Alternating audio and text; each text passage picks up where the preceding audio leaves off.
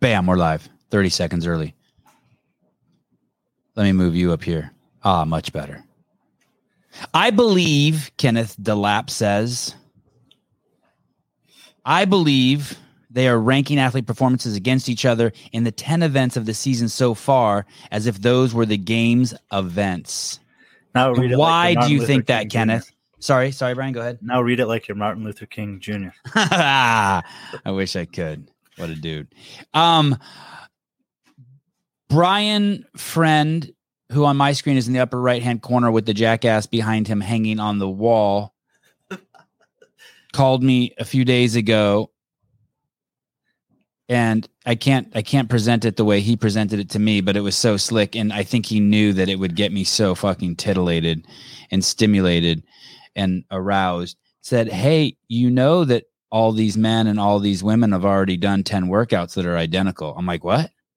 He's like, yeah, they did the open and they did the quarterfinals and they did a couple semifinals workout. I'm like, what are you talking about? And, you know, because I'm thinking about kids and tennis. And he reminds me of how the CrossFit Games works, how people get to the CrossFit Games. And I'm like, holy shit. And he goes, and I have the data that ranks these people 1 through 40 if those were the games events. Thanks to Mike Halpin, I was able to get it pretty quick. And I'm like, oh my goodness. It's junk food for the brain. Whether you like it or not, you think it's a valid 10 tests, it is junk food for us. It is fodder. It is kindling. It is the most, I think, stimulating conversation we could possibly have going into the CrossFit Games. As you can see from JR's excitement, he too. What do you think, JR, about this idea that we're about to present to people in this data? Is it fun? Well, it's fun because it's a point of comparison, and this is a sport of comparison. So all we want to do is be able to point and say, look, see, this person beat this person on this workout, and this person beat this person on this workout, so that means they're better. So when we take a look at the open, quarterfinals, 2 semifinals workouts, sure, there's 10 points of data that you can point to. But when we start looking a little deeper, we start to see that those workouts were executed under very different circumstances. Brian? Yeah, that's definitely true.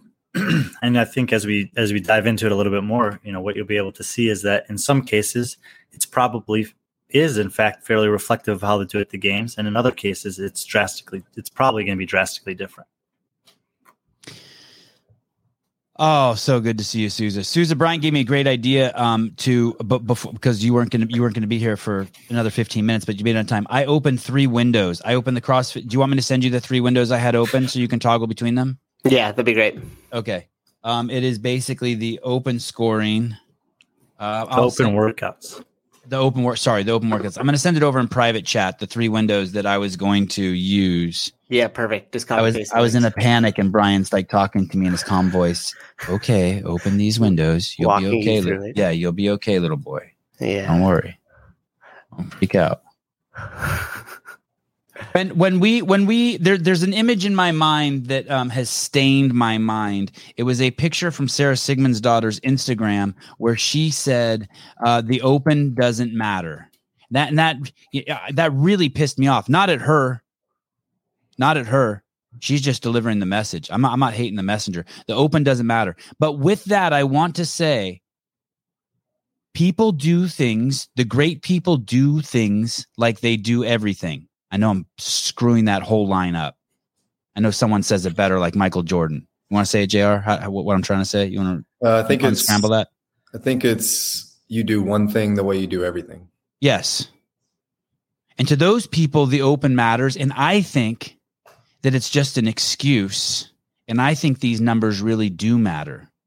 I think of this as that the monkeypox scourge attacks the liberal mind and the whole world gets shut down again and all the scaredy cats. Because I was just at the Monterey Bay Aquarium and half the people there are still wearing masks and are still 150 pounds overweight apiece and still vulnerable to COVID. I think that what we're about to look at today is very likely to be the CrossFit Games, because any week now the earth could be shut down again to protect the dying. And so I'm going to ride that statement that JR just said.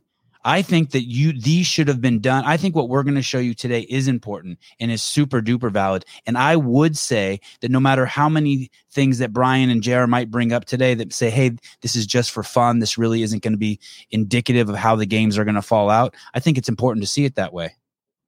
I really do. I really do. These people are beasts. Okay. Before we start looking at the 10 workouts, JR, what do you think? Do these workouts cover all the time domains and modalities that you would like to see if they were one workout? Let's just call this the 2022 Brian Friend JR Sevon CrossFit Games. Probably get sued for trademark there. And do we like the workouts? Would we be criticized for this? Is this have enough metabolic testing, enough heavy weights, enough? Do we touch on everything? I would say no, since the longest workout was also the first workout of the season, and that was a 15-minute AMRAP. Okay. Oh, but isn't the first workout of the games usually also the longest? We're off to a good start. Some continuity. I appreciate you. Brian's a half full kind of guy. Okay, so in these 10 workouts, that's our first data point. The longest workout is 15 minutes, and it's an AMRAP. No, and that's not good. What would we want for in the games? What would we want? Well, usually we see one that's 45 minutes or longer. Last year, there was one that was over an hour, but generally speaking, you'll see anywhere from 3 to 5 that are longer than 15 minutes. Okay. I actually checked. Last year was a little bit of an anomaly in this regard. There were only 2 workouts at the games last year that were over 15 minutes time domain, at least for the top athletes at the games. And Brian, in terms of heavy, these 10 workouts, and we will go through the workouts pretty quickly here in a minute, guys. So don't worry. We're going to take you on a tour of these 10 workouts. Of the workouts, is there something there to test strength adequately for these beasts? Yeah, 2 of the 10 are isolated strength tests. And then there's nothing else that's necessarily too heavy for these athletes out of these 10. What are the strength workouts? Well, the other total is part of the quarterfinals where they had to do a 1-rep max clean, bench press, and overhead squat. And then the barbell complex from semifinals where they had to do the 3 cleans, 2 front squats, 1 shoulder overhead. Do you agree, JR, that those test strength? Absolutely. Just not the way they're always tested at the games. Okay, but how about adequately? Sure. Okay. So we're more happy with the strength than we are if this were the games than the metabolic the test for the long time domains. Yeah, I mean, relatively speaking, that's 20% of the test. That's usually about what you get at the games. Okay. Do we want to show the people right now? Today we're just doing the men. Tomorrow we're doing the women. Do you guys want to see this remarkable chart, this Google Doc? Can we show them now? I think we show them now. There's a lot. Handy. It's porn. It's CrossFit porn. It's CrossFit data porn. Yeah, there. Susan can pull it up. That's fine. Just so that people understand how this was created.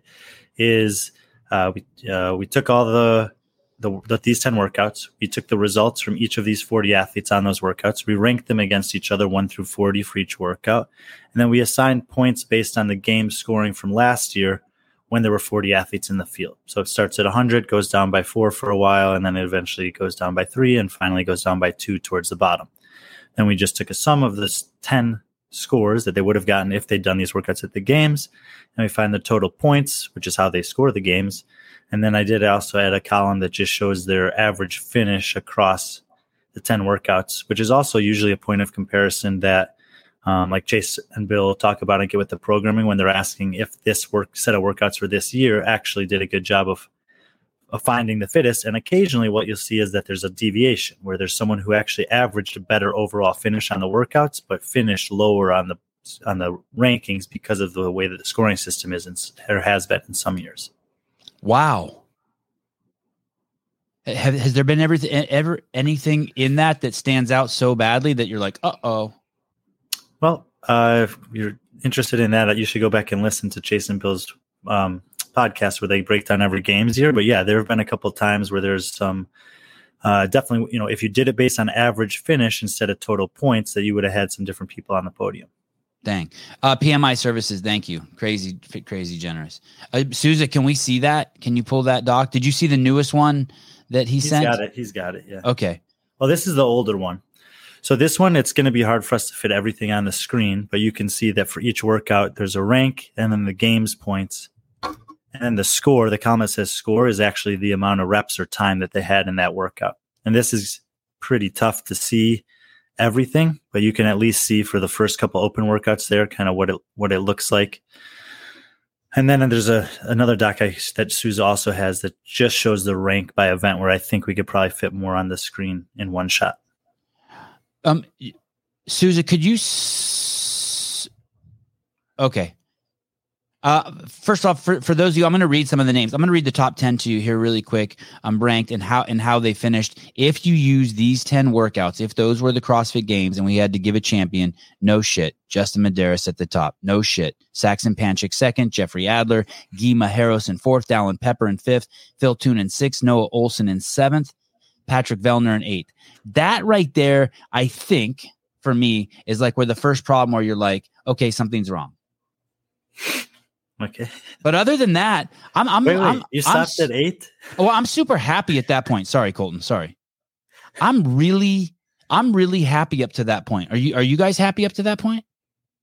Are like, damn, this is good. This is good games. Just by looking at the outcome. And anything weird there? Can you see Guy not taking fourth? I mean, when you start asking that, you have to think about, well, who's missing out? And of the 8 that you've gone through so far, we don't see a Brent Fikowski. We don't see a Bjorgman Carl Gudmundsson.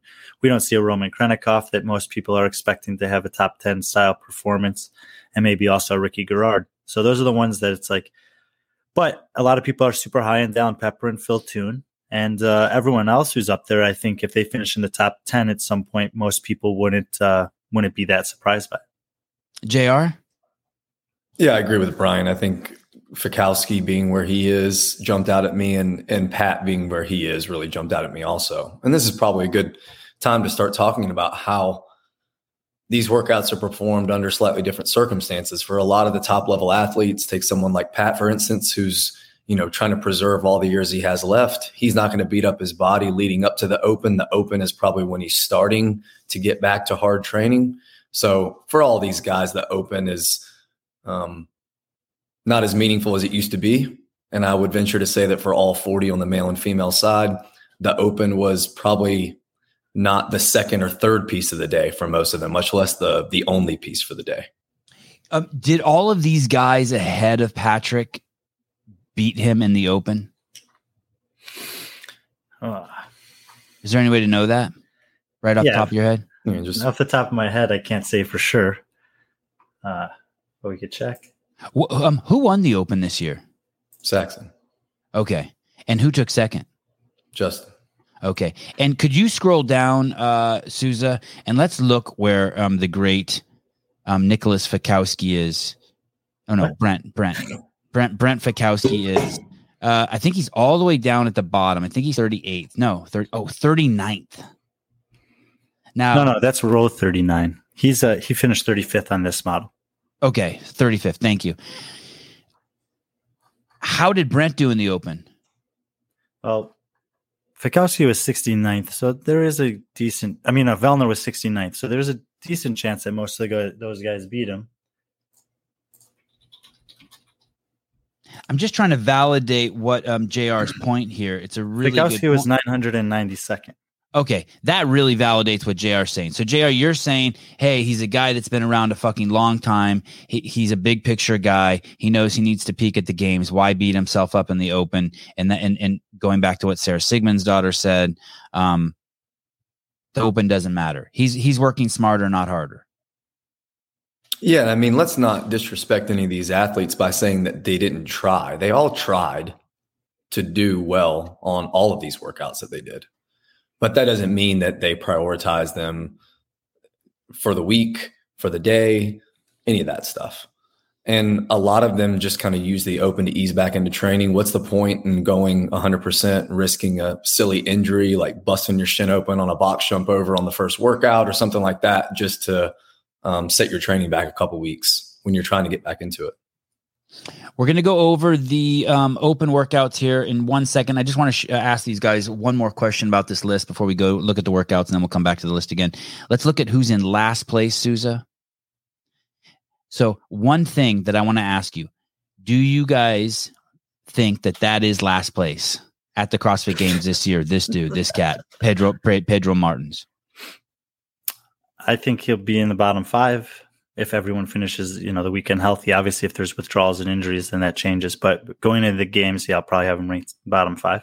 Okay, and then scroll up to the top. The kid out of Washington who trains with Adam Nafer. And can anyone help me? Which one is it?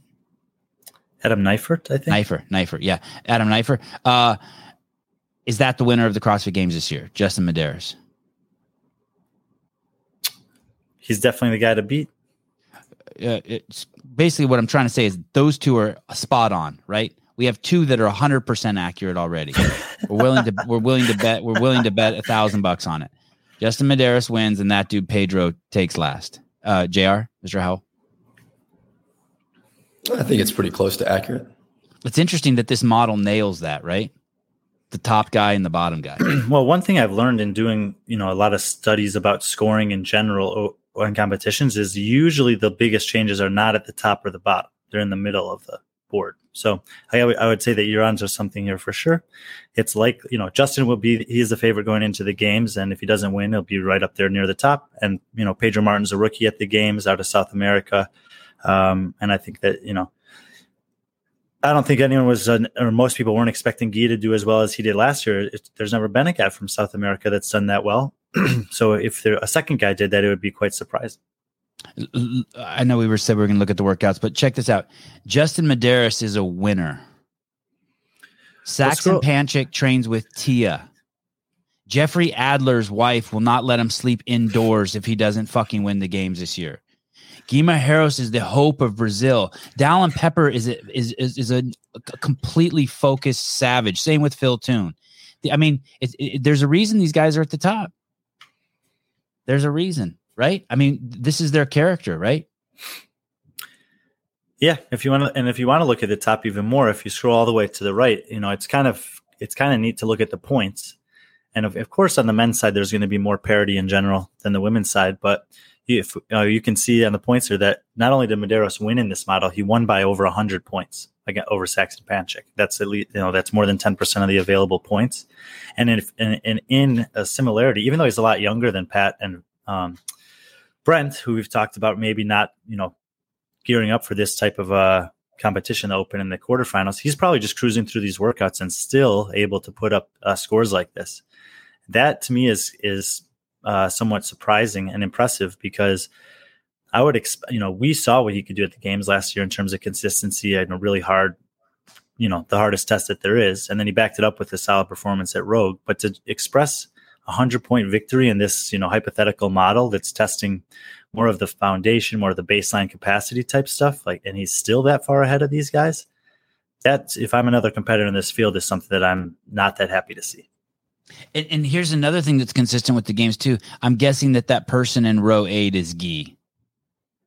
And look at the broad spectrum. He has between his best and his worst. He has more first place finishes than Justin, but he's got some pathetic finishes also. Well, it's a great conversation about Guy Maioros in general. He does in this model have 3 wins, a 5th and a 6th. He also has a 37th and a 30th and 4 total finishes outside of the top half, 21st or worse. And that's the type of inconsistency that will usually actually net a decent performance at the games, as long as you can back it up with some wins. But if you're trying to beat the best guys, which I think, Guy's been pretty clear that his ultimate goal is to win the games, he can't afford to have a 37th and a 30th place finish anymore at the CrossFit Games. Wow, he's got a 37th. Okay, let's. Do you want to say anything quickly about Guy, JR? There'll be other opportunities. I want to look at the workouts, but do you want to throw something in here about Guy? Yeah, I mean, when you look at that 37th, that's on the legless workout. So you start to think about the CrossFit Games. You start to think about what's tested there. Could we see a high volume pegboard workout come out? Does that translate over? Sometimes it does, sometimes it doesn't. That workout, and we'll get to this, how this can't be used as the end all be all, is because some people did that workout on the first day. Some people did it on the last day. Some people did it on turf. Some people did it on rubber. Some people moved a pylon, or some people had a pylon move for them. Some people flipped the little score sheet thing. I mean, there were so many nuances to that. Some used a long rope that was hanging on the floor. Some did not. There are a lot of differences just within that workout alone. So sure, they did the same workout, all these guys, but they didn't do the same workout at the same time. And Guy took second in that in Brazil, right? In that legless rope climb workout. Relative to, I can't remember. But he did really well at it, right? Yeah, I mean, he did well on every workout there relative to the field. Yeah, I wonder if he would have, and that's another thing to throw on that pile, JR. His competition wasn't as stiff, so maybe he wasn't pushing as hard. Absolutely. I mean that 37th, he should have done much better than that, right? I mean, that you would think that's in his wheelhouse. Well, you would think if these 40 athletes did that same test, you would think he would do better than 37th. Right. Okay. Man, you're coming up with all sorts of stuff to ruin the show right off the bat. Good job, JR. Can we look at the open workouts? We're going to presume that they would do them in this order for whatever details that gives to the show. But just so we're thinking about it all the same. Can we see the open workouts, Souza? Okay. So these are the workouts they would do. Workout 1 would be 3 wall walks, 12 dumbbell snatches, 15 box jump overs, and 50-pound dumbbell to 24-inch box. Second workout. Or do we want to stay here and talk about this for a second? Who won this in that group? Saxon, maybe. Mm-hmm. Okay, let's go. Let's Saxon, go to this. Justin, then Dallin Pepper. And what do you think about this as a games workout? Look, if you're talking about the open workouts in general, there is a possibility of seeing an open style workout at the games. You know, you could see maybe a little slightly. We've done it in the past where they've had like a slightly heavier version of the same open workout or a different open workout from a previous year. It's just testing baseline capacity, and we've seen some AMRAP styles. Sometimes they're a little higher skill, but I would say out of the test at the games, you are going to probably get one that has a little bit of an open feel to it. Like you could see this in the stadium. I mean, they did something similar to this last year, just that it was scaled up, right? They had the AMRAP with the similar structure of wall walk or of pegboard and the double under and overhead squat. It was like they were doing a lot of rounds in a similar amount of time domain. Workout number 2.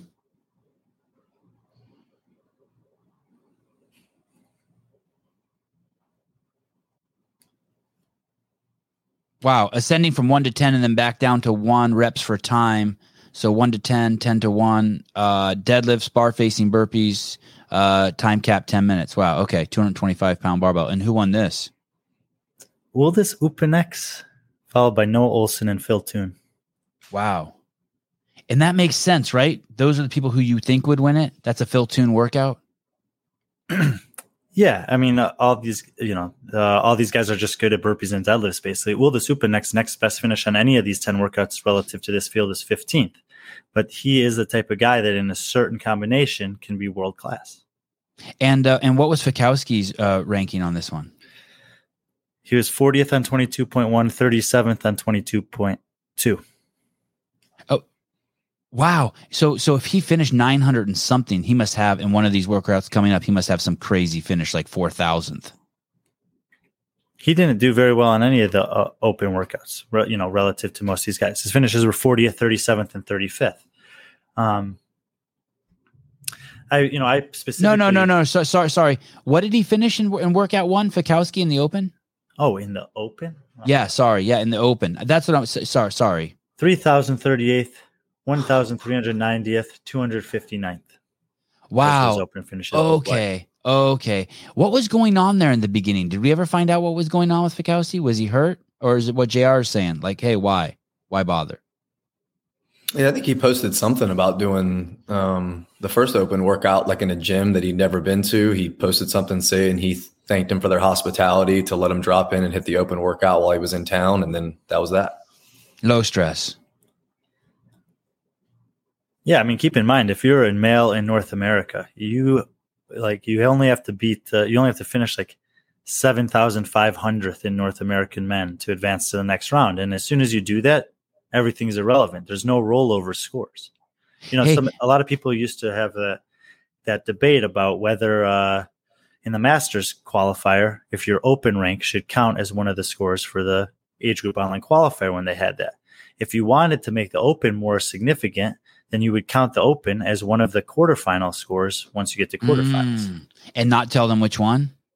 No, you just count their overall open finish. Oh.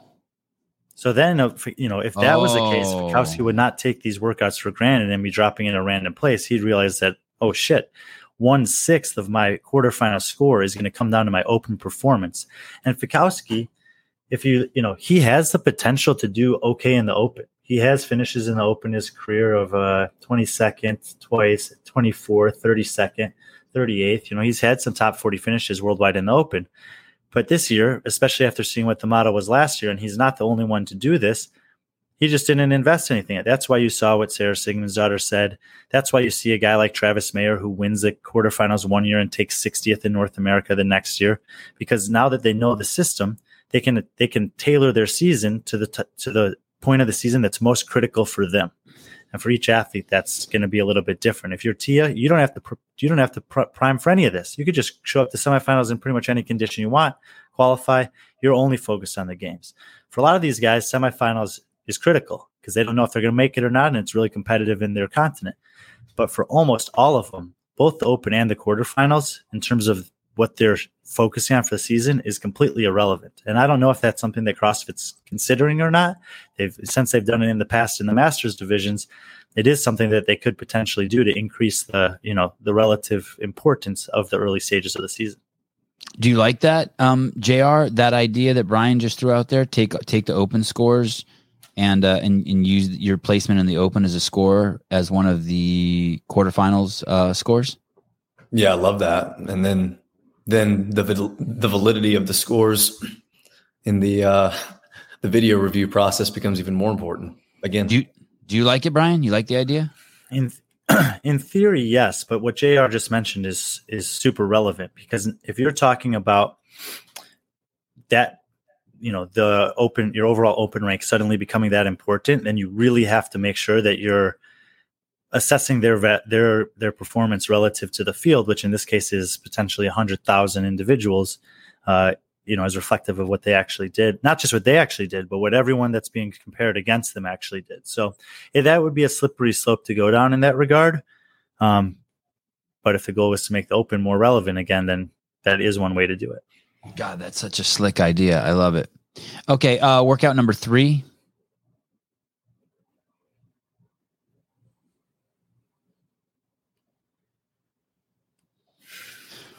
Four time, 21 pull-ups, 42 double unders, 21 thrusters, 18 chest to bar pull-ups, 36 double unders, 18 thrusters, 15 bar muscle-ups, 30 double unders, 15 thrusters, with weights at 95, 115, and 135. I'm assuming that's for men.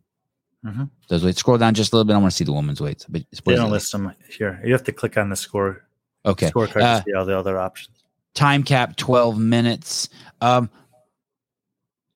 Not something. Would we see something like this at the games? They'd scale it up. Make everything heavier.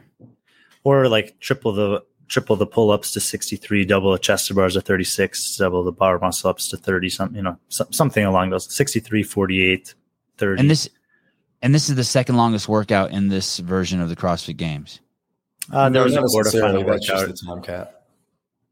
Say that again, JR. No, not necessarily. It just had a 12-minute time cap. Some of the time caps for the other workouts are a little longer, but the average finishers are finishing in 6 to 8 minutes when the time cap is 15 minutes. Okay. And Brian, who do you know? I know that you were playing with this idea. Do you know how long it took total minutes under tension for Justin Medeiros, all these 10 workouts? I didn't do that study, no. Okay. Bet you will probably for another I don't show. know. Maybe. Mahalpin, get on it. We have another hour of the show. It's only about 27 minutes. I can tell you that because he did a 15-minute AMRAP. He's talking about all 10 workouts combined. Oh, all 10. We still could figure it out relatively easily, though. Yeah. Okay. And was that it for the Open? There were just 3 workouts this year? Mm-hmm. Holy shit. I don't like that. Did I ever mention that? I don't like that. By the way, if you were wondering on that one, it was Yorgos Karavis, Colton Mertens, and Noah Olsen. Oh, wow. So we haven't heard any of those names in the previous 2. Noah Olsen was second on the previous one. Okay. And that's the first time we've heard Colton's name. In terms of a top 3 finish, yes. Okay. Let's go over. So we have 3 workouts down, 7 more to go. Let's go to the quarterfinals. And everyone has done these workouts. All 40 of the men, all 40 of the women. That's right. What's the highest Pedro finished? Pedro Martins. Out of the 40 in any of those workouts. Wow. 18th in the workout we're about to talk about, actually. Perfect. No shit. Good job, Pedro. Quarterfinals workout 1, 50 dumbbell walking lunges, 30 handstand push-ups, 40 rack walking lunges, 20 deficit handstand push-ups, 30 overhead walking lunges, 10 strict handstand push-ups with 50-pound dumbbells for the lunges. But that actually is the cool thing about this model is that, people might not know very much about Pedro Martins. They might not know what to expect from it at games. But if you see that this is the workout that he did, the only workout he finished in the top half of the games field, and you think, okay, well, what's the limiting factor here? Or what's the thing that he might excel at in this workout compared to all the others? Now you have an insight into if there's a similar workout or something similar that's tested, specifically shoulder fatigue under tension here. Maybe that's the workout that we take a look at Pedro and say, he might be a factor in this workout. Well said. And are his handstand push-ups amazing? I mean, there's always stuff like this too. There's some of these guys are going to always have things, and not everyone will always disclose what they're going through. So maybe his Open was less than desirable, and by the quarterfinals, he's feeling a little bit better. Yeah, I would assume that he has, above average handstand push-ups and shoulder endurance if he's able to, place top 20 against these 40 guys on this workout. What country is Pedro from? Brazil. How does Peter know about his elbow? Peter Yozel, you're like from Sweden or something. You're in 38-degree cold water right there. What do you know? Pedro's never even been in water under 85 degrees. What do you know, Peter? Tell us more, Peter. Look at this guy, RJ Vanagan. Van Wagenen. RJ Van Wagenen. Or Liver King. Yes, Liver King would probably win the games. Okay. Who are the top 3? Who are the top 3 we have in our list? Top 3 for this one: Noah Olsen, Andre Houdet, Saxon Panchik. Okay.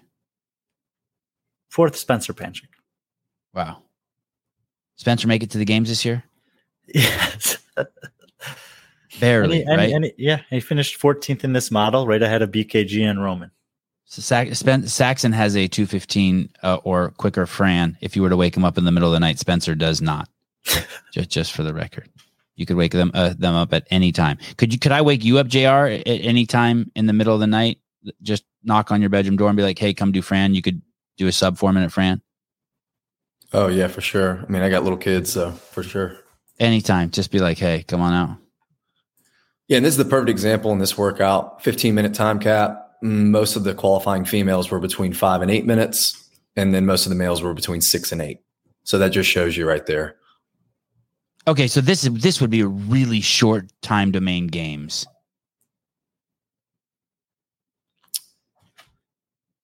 Yeah, and go ahead. You first, Howell. I mean, we've talked about this a lot. You can't have too many workouts that are only separated by seconds. What do you mean? Didn't you see the 2008 games? What are you talking about? You're going to have that at the games. But in a workout like this, compare this workout to workout 3 from the last chance qualifier. Now, they're completely different tests, right? There's 55 shuttle run reps and 55 clean and jerk reps. There's 120 lunge reps and 60 handstand push-up reps. But there's not going to be any separation in the first 1, 2, 3. You're going to start seeing some separation between the round of 20 and 30. And just watching high-level people do it, the workout started when they got to the overhead walking lunge. Some of them it really caught by surprise. Some of them had a good strategy going into it. And then some people, it came down to the 10 strict handstand push-ups. 10. Other than Torian Pro, There were no strict handstand push-ups tested in this 10 event scenario that we're going over. So although these 10 were really difficult for people, and I watched people break them up into 2s and 3s and singles, you're not getting the separation like you would if the workout was 60 overhead walking lunges, 30 strict deficit handstand push-ups. Boom. And then you're already starting to see people break from the beginning. Then you're starting to see people break the 30 into sets of 5. You're seeing some people come out and do a big set. You're seeing some people that can't do them at all because of the deficit at the games. So yeah, this is not an appropriate games test. Why is that important to you to separate them? There's something you're taking for granted that I'd understand that I don't. Why is that important? Why can't we have everyone just milliseconds apart? I think it's important to have when you have workouts like the sprint last year, the 550 meter sprint. And when you have workouts like the last workout of quarterfinals, the 30, 20, 10, you need workouts like that. There's always those kind of workouts at the games. 40 box jump over, 20 D-ball clean. That was a night event one year that Fikowski won. You need those fun races. But if you have too many of them like that, then it just comes down to who transitions the fastest. And it comes down to nuances other than fitness. So to crown the fittest, you have to have stuff that where it starts rewarding outliers, someone who can do 60 handstand push-ups. You can say that in the same way that you can say, and it hurts people that don't have the capacity. They can't cover it up. Okay. They're who aren't prepared. Now, I agree with JR about that you do need a diversity of tests at the games, and that in general, these tests are going to be, because of the nature of them, a little bit less of that style. However, of the 40 athletes that made the games, the fastest time here was Noah Olson at 6:02, and the slowest time was Nasser Al-Ruwaiha at 10:48. So you're talking about almost 5 minutes spread between first and last in this 40-person field. But that just speaks to what this field is, which is not the 40 fittest people on the Earth, on the planet Earth. In just North America alone, the spread from first to 50th was only 1 minute and 21 seconds. So there are 50 guys within 1 minute 20 seconds of Noah in North America on this workout, and then you have guys in the games. And even if you throw out the outlier of Nasser on this, there's still a guy who happens to have had a top 10 finish of the game that comes in at 9:58 on this workout, Alex Vigneault. So there is a little bit of an opportunity for separation in this workout compared to some of the other ones. But overall, I agree with what JR is saying is if this was the selection of the test, there's not enough of the really high end skill stuff that separates the way that you want it to at the peak performance. Where did Nasser finish in this list? Can we go back and look at that Google Doc real quick? Yeah. Sousa, sorry. And we'll come back to workout 5. We'll come back to workout 5. Nasser comes in at 34th. This is the giant guy that looks like he fell out of like the movie 300, right? From he took second to Roman Krenikov. Yes, right. This guy's something else. He's an interesting case study because he had 3 dead last finishes, but he also had a 3rd, a 7th, and a 13th. So he's kind of like Guimaeros light in that regard, where he's got some pretty respectable finishes, and then he's got some stuff that obviously is a huge hole relative to the field. The thing about the Far East Throwdown was there was a very, very, very low amount of high skill stuff tested there. It was the shortest time domain test. Power output was a huge factor there. This is a guy that I think will prevent your prediction of Pedro Martins being the last place finisher at the game. That was what I was going to ask. All the stuff that it looks like is probably problematic for him is going to be amplified when the games testing rolls around.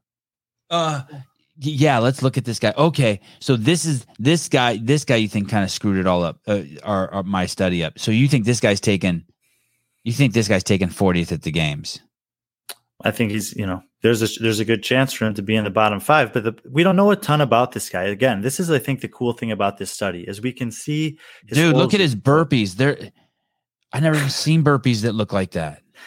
There's like something. Look at it. He's like a piston as he comes out of the bottom, like a really slow. Psh, psh.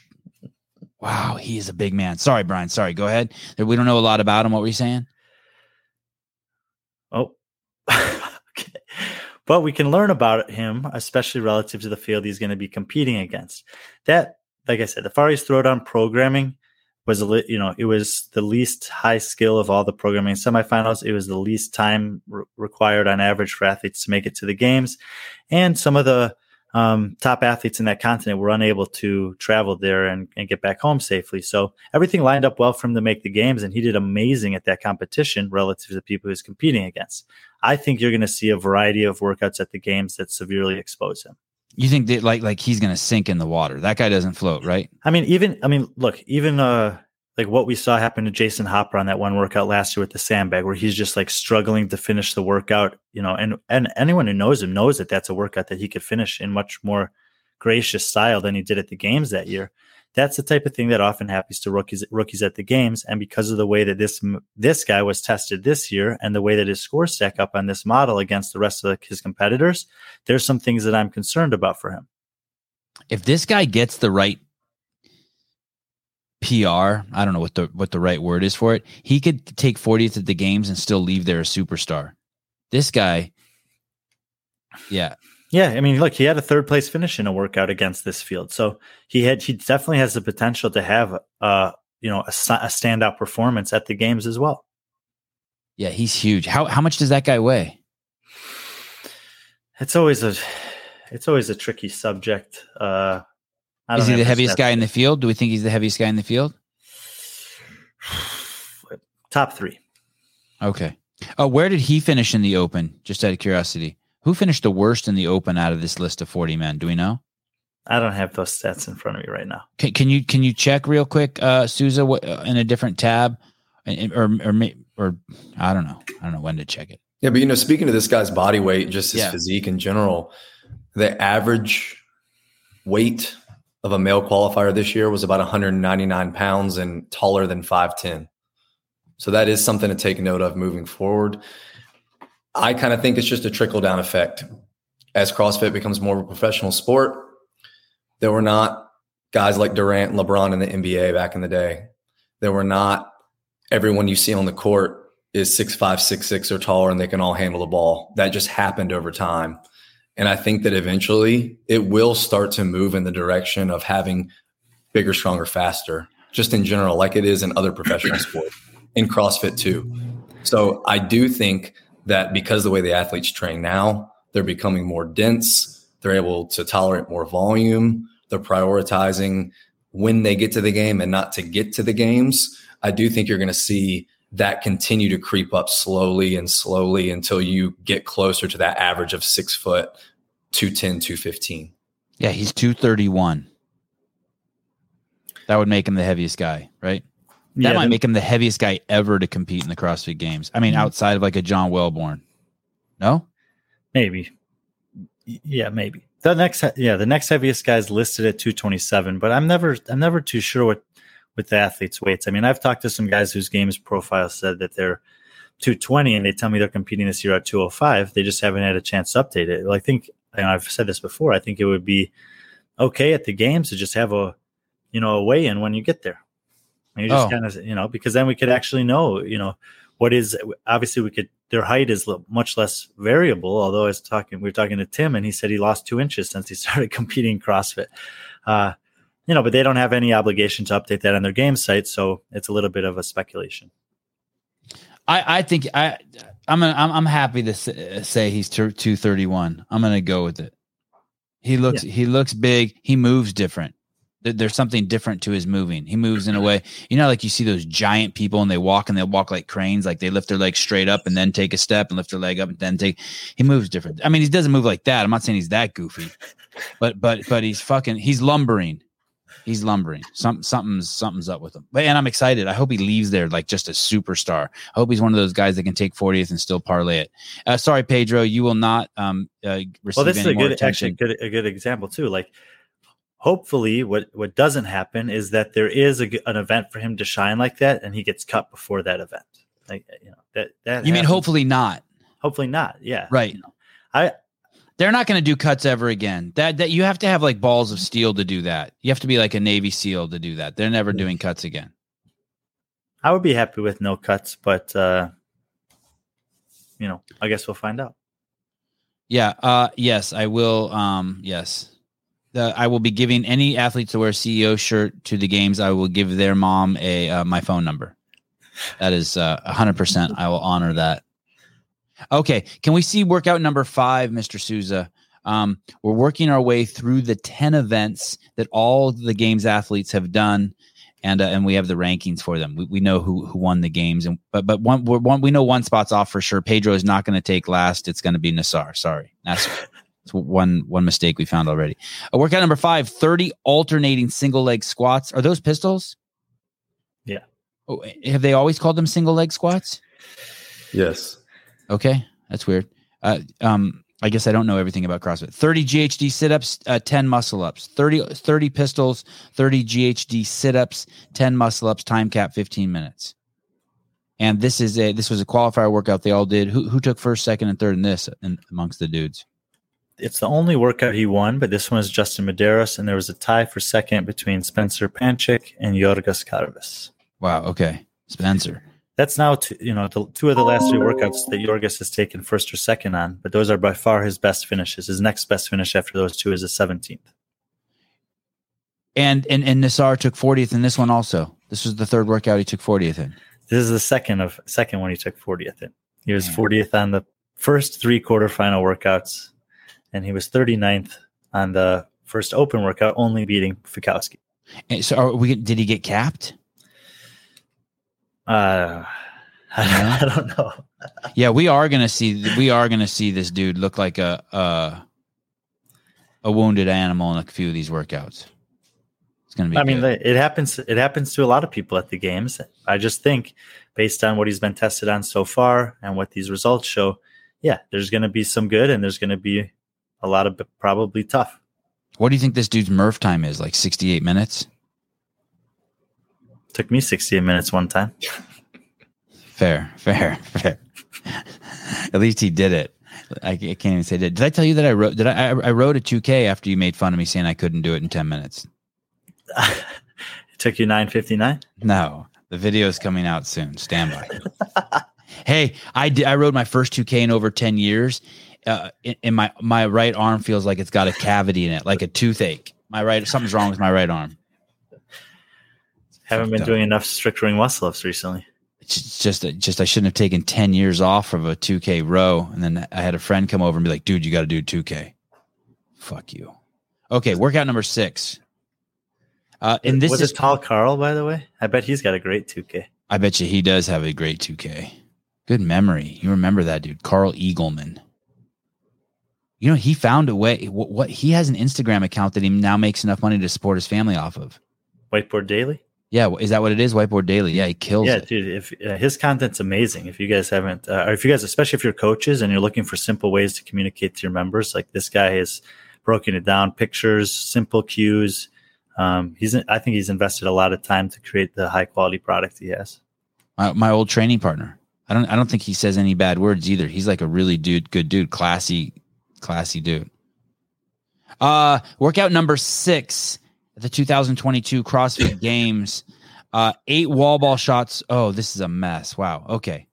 For time, 8 wall ball shots, 4 shuttle runs, 1 rope climb, and then 8 wall ball shots are added every time, and 1 rope. Yeah, everyone knows this workout. This is the one that we're hoping that everyone on this list actually did the correct version of the workout. What do you mean by that? I mean, there's still hundreds of scores on the leaderboard that CrossFit decided to verify or just deem erroneous. Oh, this is the infamous quarterfinal 3 workout? Yeah. Wow. So we're hopeful that all of these athletes actually did this version of the workout, but there's a potential, I guess, that they didn't. I don't know. As the director of the 2022 CrossFit Games, JR, you should have thrown this workout out. We should have just said it's 9. We should have got here and be like, we didn't include this one in the data because it's such a shit show. Who won this? Jeff Adler. Yep. Very good. And the thing is there with Adler, I want to say this. We're not concerned about him. Class act, great coach. He did this perfectly. Right? Look. Oh yeah. I'm very confident the top scores here are the good scores. I was kind of saying that in jest. I think that all of these guys, because of what they did in terms of advancing to semifinals in their continent, had to have had a thorough review at least of this workout. But Adler was first, Cole Grayshaber second, and Ricky Garrard third on this one. Are you surprised to see Ricky at third in this one? It's just kind of cool going through just the 1, 2, 3 finishes is how many different guys are showing up there. And that, I've been kind of hinting at it throughout the season, but I think this is setting up to be one of the best or deepest games fields on the men's side that we've ever had. I think I agree with you. And Justin Medeiros isn't in this regard. Oh, breaks my heart to say this. In this regard, he is no Tia Toomey. He doesn't come in and take first in every single event. He's not. He just does what he has to do. I mean, well, basically what we see here is a microcosm of what happened at the games. 15 events, he win one of them. Here we have 10 events, and even though there's a lot of different variables involved, he wins one of them. However, he didn't have a single finish outside of the top 10. And even if you're looking at a guy like Jeff Adler, who's had actually a super, super consistent year so far this year, he also he actually won 2 of these workouts, and he had nothing worse than an 18th place finish. He was the next most impressive in terms of consistency across all 10 to Medeiros. But still, when you have an 18th, a 13th, a 17th, and a 16th, and Medeiros' worst finish is a 10th, that's a pretty big gap. Is that those placements? Those were the placements in this. In this scenario, yeah. Adler had 4 finishes, 13th through 18th, and Medeiros had nothing worse than 10th. I had 2 10ths and 2 9ths, but still, if your worst 4 finishes are averaging 9.5 against 15, you're gaining a significant amount of points over 4 tests there. What do you think the most impactful argument I've heard is when JR said, "Hey, the older guys are basically gaming this, right? They see that there's no need to win the Open." But that being said, what does it say about the guys who did kill the Open? Medeiros, Saxon. Why didn't they do that? Why didn't they just go 90%? Maybe they did. Wow. Okay. So they went 90% and Fikowski went 80%. Is a possible scenario. Or that in this format of workout, their 90% is a lot better than Brent's 90%. Right. Okay. Workout number 7. Let me tell you something about Brent Fikowski real quick. Please. Yeah. In competitions that Brent Fikowski has competed online, he has finishes of range between 5th, which is in semifinals 2021. After that, he's never been better than 22nd on any online competition. 15th at the 2020 games out of 30. So, middle of the field. He's got open finishes of 130th, 184th, 183rd, 992nd, quarterfinals 21st and 37th. There's nothing really impressive here.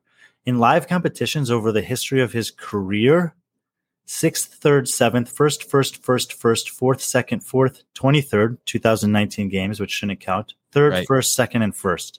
Wow. Put this guy in a live competition, you're going to see a beast who will decimate a majority of the field. You put him in an online competition, and it's just a totally different ball game. We can talk about it in terms of generalities. There's no individual person that better embodies that than Fikowski. And that's over a 9-year period of time. Yeah, that's crazy when you hear it like that. Never worse than 7th in a live competition ever. And we're talking about those 7th and 6th are at regionals before he ever made the games. Since making the games in live competitions, only 2019 games is the outlier. He's never been worse than 4th, and both of those were at the CrossFit Games. This guy is an absolute beast in live competition, and it's foolish for anyone not to rank him in the top 3 or 4 at the games this year either. Barring an injury, he will be up there. Online competition for Fikowski is an afterthought. It's a stepping stone. It's get to the next stage of the competition. Have you actually heard him say that? Use that term, stepping stone? I think he just tapped into my brain for a second. What did I say? He said the competitions are just a stepping stone for him. Yeah, and look, you're limited on what you can test in an online competition. And we got to see very, very clearly at the 2019 games what happens to someone with his body mechanics in a workout like Mary. And Mary's a very good example of online competition style workouts where range of motion matters. When you're doing high volume barbell cycling or gymnastics, and there's nothing there to offset it in terms of odd objects, heavy implements, traversing long distances, it's going to be really hard for him to keep up with someone like a Noah Olson. Do you have any pushback, JR, on Fikowski, or are you like, yep, what Brian said? No, zero, just more to support his argument. I mean, when you look at what this test doesn't have, and it's not going to have it because the 2 mandated workouts, even for semifinals, were very simplistic. But you have no odd objects outside of dumbbells. So you have no strongman elements that are always at the games. Sandbags, yokes, pigs, sleds, pulling or pushing, farmers carries, whatever. You have one machine for 30 calories in the whole 10 tests. You can say what you want about machines, but they're always used at the games, and it's a great way to test capacity in different forms other than running. Brent never does poorly at a workout that he can strategize for, like a semifinals type workout. You saw him at Granite Games execute as well as anyone. And then I would argue he probably does better with less time to prepare, like other people do worse with less time to prepare, which is what you get at the games.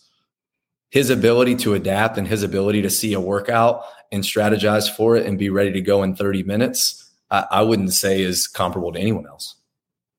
Fikowski is a live event monster. Curious how he would have done last year, 100% healthy. Get with the programming podcast. When you said there out of these 10 events that one of them has a machine with 30 calories, which machine is it? 30 cal row on the last workout of quarterfinals. And what is a normal amount of machines we'll see at the CrossFit Games? If there's 15 workouts, how many of them will we see machines in?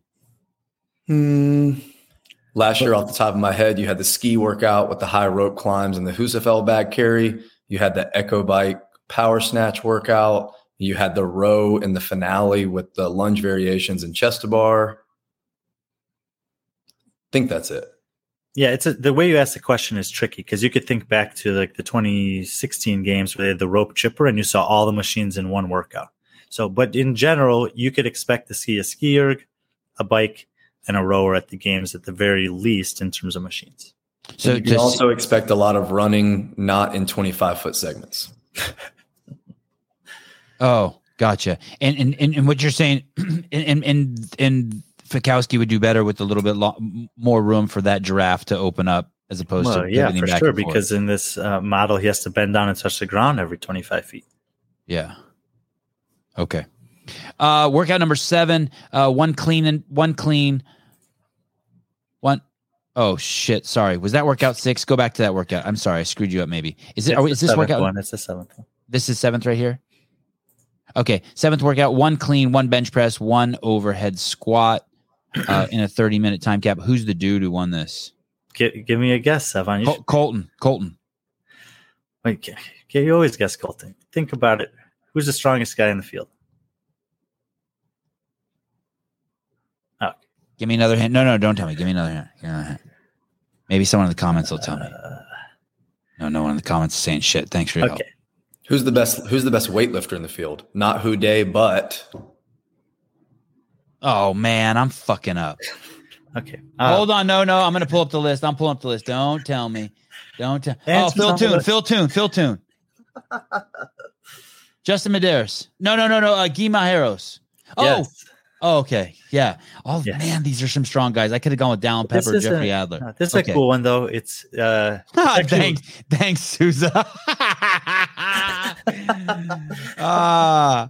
There's nothing on the comment screen except for Guy. Yes. Okay. Guy was first, but kind of a cool top 5 actually. The second was Vellner. Third was Nasser. And this is a workout he did great on. 4th was Fikowski, and 5th was Dallin Pepper. So you get a pretty good blend there. A couple of veterans that are still very strong, a couple of young guys in Phil and Guy, and then this kind of wild card guy in Nasser. So Did you say Vellner took second in this? Yeah. Are we surprised that Guy's? Oh shit! I think I'm looking at the wrong one. What was Guy's bench press? Oh no, yeah, Vellner was. Are we surprised that his bench press? Sorry. Vellner was second on the next workout. Colton Mertens was second on this workout. Okay. Sacrilege. Cut this whole fucking part of the show out. I skipped one workout ahead. I'm sorry, because you're calling them 1 through 10 instead of what they are, which is quarterfinal event number 4. Okay, anyway, sorry. But is it Guy, Colton, Nassar, and Phil still? No. Guy, Colton, Phil. Wow. Okay. So your guesses were good. Okay, good. They just weren't Guy. Do we have Adler sitting in fourth there? On that workout? No, he was 16. Wow. Why is that? Probably Adler's a really good, like he's really, really good and really, really strong in the clean and jerk. And all the other liftings, he's not going to do as well. Do you agree with that, JR? Yes. Why is that? Why doesn't that translate for him to at least an overhead squat if he's got a good jerk?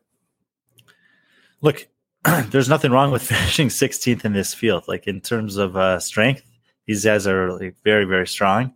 And yes, clean and jerk is something that he just is extremely efficient. And I mean, it's amazing to watch him do clean and jerk. He's very strong, and he doesn't rely on hardly anything other than great mechanics to do it. But it's, there's plenty of guys in Olympic lifting that can be really good on one of the lifts and not as good on the other. Address the rumors that Josh has ghosted you and you're growing replica facial hair in protest. There's nothing to address. You nailed it. I am Josh. No, he's not ghosting me. I tried to do a 4th of July show with him. He's just in love. He's like a butterfly. He's just like flown off the planet. He's like, let be let pew. Do you guys, that cartoon might be too old for some of you. He's just like floating around. Okay. Let's go to workout number 8. Quarterfinal event 5, which I already spoiled. I apologize. Thank you. 30 calorie row. JR also ruined it for us. In his professed love for Fikowski. 30 calorie row, 20 burpee box jump overs, 10 snatches, 185 pounds. Why aren't you guys saying this is a strength test also, isn't it? No? 10 snatches No, it's not. Okay. It's not testing strength in the same way that those other 2 tests, which are explicit strength tests, are. Okay. But I was just laughing because now we already know that Nasser was the 3rd best on this workout, and we saw his piston style burpees, and apparently that was those weren't slow enough to negate the fact that he probably crushed the row and manhandled the snatches here. So if you're a Nasser fan and you want to see a workout he might do well at the game, look for moderate to heavy weight cycling of snatches and high power output on the machines. That's what I really like about this test, is that this model is that you can hone in on some of the lesser known athletes and get a good idea of where they might excel and where they might struggle. Most of the male times here were 2 to 3 minutes. So JR, tell me, how this is one of those workouts where we're not going to get a spread, right? This is just a classic sprint. No, but it's a fun workout to watch, and it is separated by those that can go touch and go on the barbell and those who cannot, and there should be separation like that. Who's this? What's the fastest time on this in our group of 40 men, and the slowest time? Fastest time. I was going to say DeLugos won the workout, but he is not in this 40, unfortunately. Fastest time, 2:29. Okay. Slowest time, 3:21. So almost a minute spread. 3:21? Yeah. And who was that? Pedro Martins. Ah, Pedro trying to get more limelight. He was still coming back from the elbow injury. Oh, you and Peter Yozel. How did our last chance qualifier guys do? What place? Who came from the last chance qualifier? Jonikoski and Tim Paulson. Tim Paulson. How did they finish in our 2022 CrossFit Games? Jonikoski 21st, Tim Paulson 37th. Okay. And we know that Jonikoski is another one. There wasn't swimming in our 2022 CrossFit Games. We have to assume there's going to be swimming in Madison, and that's right there going to give him a first place, correct? There's no one in the field who can compete with him in swimming, right? Paulson? Koski. Well, I mean, we saw last year how much he decimated the field by in the swim paddle. There are a couple other really good swimmers in the field, but he's definitely the favorite in a swimming event, especially if swimming is the limiting factor. He's basically like a fish. I mean, he's so far ahead. Yeah, and yes, and don't forget that like even a workout that has a significant amount of swimming with, like we saw the one year at the games with burpees in the sand and some kettlebell thrusters, like he's still going to do well on a workout like that because he's also a super fit guy. Like he is not the guy that wins a swimming workout and fades out of memory for the rest of the weekend. He still has 4 top 10 finishes at the games in his career, which you can't do without also a really high level of fitness. I'm not saying this to argue with you, but he's not just good at swimming, he's efficient at it. He's like really, really, really efficient at it. So if there's longer swimming, not only is he faster than you, but he also probably used less energy. Well, they're probably, I would say we've been teased that there probably is not long swimming this year based on a little video preview that we got, which what looked to be someone testing the swim workout and saying, oh man, at the end of it. Hopefully they flip the script a little bit. And I know a lot of people are hypothesizing that maybe they'll do something like a 100-meter elimination style in a pool where they'll just do heats of, 10 guys and they'll knock out the bottom 5 and they'll keep doing it. So they'll actually test speed in a sprint fashion and not in a technique endurance fashion. And that way, I mean, I'm not a swimmer. You ask someone, maybe someone like Chase, is the most efficient swimmer always the best sprinter? Probably not. That's where did you see these clues at? Someone sent me a link from Twitter. Wow, look at this. This is not good for the rest of the pack. He was a swimmer on their national team. I think that means he's really good. Like he can do the backstroke and shit. All right. Why are there games? Why are there games clues on Twitter? That's like the thing. You got. Is it on Instagram? I'm sure it was somewhere else too. Someone sent me a Twitter link. All right. Sevan, to satisfy your curiosity from early, Mike helped and did the breakdown for total working time for Justin Medeiros on these 10 workouts. Yeah.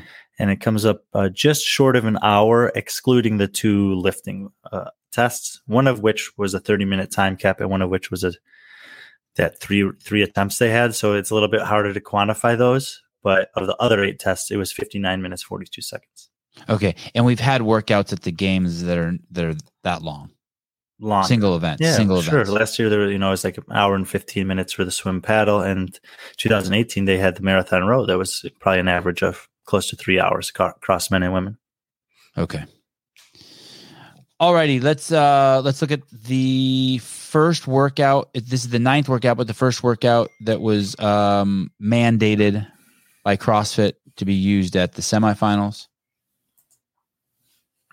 It's a barbell complex. Probably people are more familiar with this as it's in recent memory. 3 cleans, 2 front squats, 1 shoulder overhead. Top performer again was Guimaeros, Tudor Magda second, and Colton Mertens third. Well, there were a couple people tied for third. Justin Medeiros tied for third. Travis Mayer tied for third. Got to make sure to get Travis Mayer a mention on here. Yes. So when you have the champ Medeiros taking, what did you say, 4th? Tied for third. Tied for third with who? Tied for third with Phil Toon, Colton Mertens, and Travis Mayer. So I'm going to say something here. Those 5 names, those are the. I think those are the only guys who can win the CrossFit Games. and it's that fits with everything you've been saying forever. Here's the reason why. And I don't mean to. It's because they're all your best friends. You have to be strong. They are that too. I don't even know Tudor Magden. He's my best friend. You have to be strong. You are not winning the games unless you win these strength events. You have to be in the top 5 in these strength events. You have to. You will not win the games if you're not winning. The CrossFit Games champ is always strong as shit. Right? And that's like where do we see Vellner? Go ahead, JR. I wouldn't say that in Katrin's back-to-back years she was one of the strongest females even still. She was or was not? Was not. Right. I think on the men's side, if you're talking about CrossFit Games champion, yes, they've always been amongst the strongest, at least Ben, Rich, and Matt, man. I mean, these are but you're also talking about a very narrow field of people. You're talking about Froning and Fraser that are outliers in almost every category. Ben Smith, who's a phenomenal lifter who put in years of work, to get to that point and is continuing to do so. Justin Medeiros, who's obviously incredibly strong at a young age, and then you have to go back to the opening 4 years, where I would say is very different style of sport back then. Pat to be the champion, he either has to fucking win the swim or win the weightlifting, and he's not doing either. I think Fikowski has a better chance maybe of winning the games than Vellner, right? Because he can win one of these weird outlier events, these long endurance events, or these strength events. Yeah, but I mean, Fikowski has shown the capacity to win events at the CrossFit Games more frequently than Vellner. Yes. Yeah. It's I mean, the guys you named, I can all see sitting on top of the podium someday. Guy, Tudor Magda, Phil Toon, Justin Medeiros. Did you say Saxon? Was Saxon in the top 5? Nope. Colton Mertens. There you go. Travis Mayer. There you go. What is up with Travis? How come where is his fucking big hole? Travis actually is very well rounded. But he's strong as shit. He's a strong guy. One of the strongest, right? Yeah, he's generally fairly consistent at the games, but he doesn't often have a home run hit, and it's really, really hard to move up from where he's been finishing 10th to 15th range without those big points at the top. I mean, look here. Thank you, Sousa. Look here. Here in our 2022 CrossFit Games, he's 31st. Yeah, and Travis was, it was pretty obvious this year what Travis's goal was, which was to cruise through the first 2 parts of the season, make sure he did the job at semifinals, and we'll see how it pays off at the games. But his target this year was to excel and prime and prepare all year to be perfect as he could be and ready to go for the CrossFit Games. I think that this field is really tough field, especially the top 20, 25 guys. And that even if he is in better shape and condition than last year, it'll still be tough for him to improve on his overall rank come the end of the weekend compared to last year. Hey, so not only is Justin Medeiros in the right place and Pedro Martins, but you know who else is also in the right place? I just see it right now. Dead center, Jason Hopper. Those 3 are going to be spot on. I'm telling you, those are spot on. Right, JR? Jason will not finish 20th. What do you think he'll finish? 19th, 18th, 21st? I'll give you a little wiggle room. You'll give me a little wiggle room. 19th to 20th. Better than 20th. So 19th. Well, we'll get to that in a couple of weeks. All right, fine. That's too close to home for these guys. These guys share a bed with the Hopper on the weekends. They bought Bitcoin. I'll slot them in. I'll reveal my rankings 1 through 40 when the time is right. All right. Workout number 8 workout number 10.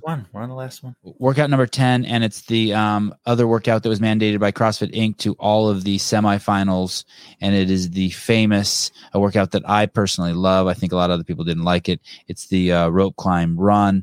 We heard JR talk about it, that there were some discrepancies between the semifinals on how this event exactly played out. Who took first in the 2022 CrossFit Games at this? Jeff Adler, and then there's a tie for second between Saxon and Roman, but I do think that the distances were a little less that they had to run in Asia, so we'll give it to Saxon in second. And who took 4th and 5th? 4th and 5th. 5th was Ricky, and 4th was Henrik Epelainen. And this one is to Patrick Vellner swimming. This is to Colton Merton. This is Colton's kryptonite, right? Yeah, he was 40th on this. Narrowly edging out Pedro Martins and Tim Paulson. Oh, he did. He beat Tim Paulson at this? He was edging him out for last. Oh. How close? Within seconds? Let me see. Hey, so why did Tim Paulson do so poorly on this? He's a big guy. Isn't this kind of a big guy workout? This is not a good workout for him.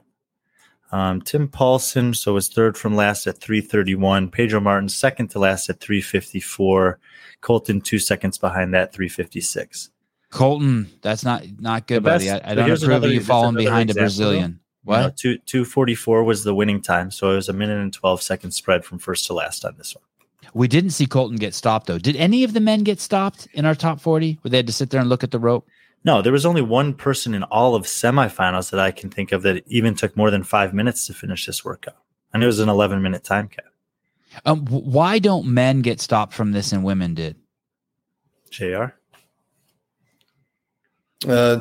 Generally speaking, a strict upper body pull is going to be something that some women really excel at, like Alex Gazan, and other females not excel as much at, or maybe just come out a little bit too hot. Like in the case of like a Brooke Wells. I mean, she still qualified, but she ended up finishing around 7 minutes, where you still saw most of the qualifying females finish around 5.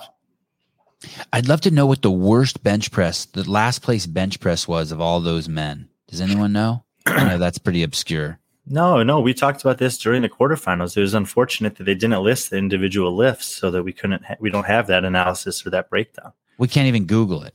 You'd have to get a hold of everyone on this page and either ask them or try to track down a video of them doing it and watch it for 30 minutes and scroll through to find it.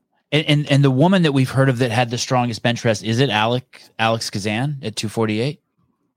Maybe. I don't know. I mean, to me, that's like, I guess maybe it's just the data analyst or nerd in me that wants to know, but I'm sure there's a lot of people, like, it wouldn't have been that hard to just have them enter in clean bench press overhead squat weight. And you could show that on their profile. You could just click on it the same way you do anything else, and you could see the scores, and it would be a fun thing to analyze. Yeah, I saw that, John. 337 for Hopper. A huge PR by 22 pounds. Crazy. That wasn't the strongest bench press, though, was it, amongst the men? No. There was a 400 or something. 248 a powerlifting arch or a flat back. Who knows? I think she followed the rules. She got Justin Collar there to make sure she follows the rules. The lowest man was more than Alex. I don't know. Alex was definitely stronger than me. I'll give her that. Definitely stronger than me too. Yeah, but just talking about the bench press and why it could be a little bit relative moving forward this is probably a little bit too much of a deep dive with what we could see programming wise at the games, but we know Dave had things that he liked. We know he had movement combinations that he liked. Think about how many times we saw snatches and burpees in all the years that he programmed the open and regionals. Think about movement combinations you usually saw together, cleans toes to bar and double unders, or cleans bar muscle ups. I mean, there are things that you saw a lot. And Boz has said on some podcasts previously, before he's in the position, that he loves some things. His favorite workout is Linda. His favorite rep scheme is 10 down to 1. Could we see something like a games Linda? We saw a regionals Linda one year, but that's been 4 or 5 years ago. So maybe this is just the start of a theme that he has. We would have seen shuttle runs at every stage of the games. They were supposed to be in the first workout, but they got switched to box jump overs. So we would have seen them in all 3 stages of CrossFit mandated workouts: open, quarterfinals, semis. So is that going to be progressed as we move forward? Is it going to be handstand walks instead of actually shuttle runs? Is it going to be farmers carries with pegboards? Are there going to be clear progressions through the season like we got so used to seeing, and what actually kind of made it fun to predict what we may see at the games every year? Since you bring this up, and we are going to fall into the weeds here, do you have any thoughts on what could be at the games this year that we've never seen before in terms of something that's a progression? So, we had the handstand, we had the free handstand push-ups. Is there anything that you could see this year that you've thought of? They're like, oh, the next level of this is coming. And we saw Nasser. I know we've seen it at the games before, but we saw Nasser doing handstand push-ups on the rings. By the way, not fun to watch people do that. And not to say that that's a reason not to test it, but not fun. Well, there's some people that's extremely scary to watch. Right. JR, anything that you thought in your mind? Oh, they're gonna do a assault bike workout, but they're gonna use their hands and not their feet. I mean, is there anything you've thought of? That you're like, okay, this is gonna be the next evolution of this. Anything that pops in your head? No, not unless I just get really, really like you could say almost gimmicky with like different types of apparatuses. There are some things that if you go on like Rogue's site and you look at different implements that they have as far as strongman elements, like we've never seen any kind of log clean and press. We've never seen like a duck walk.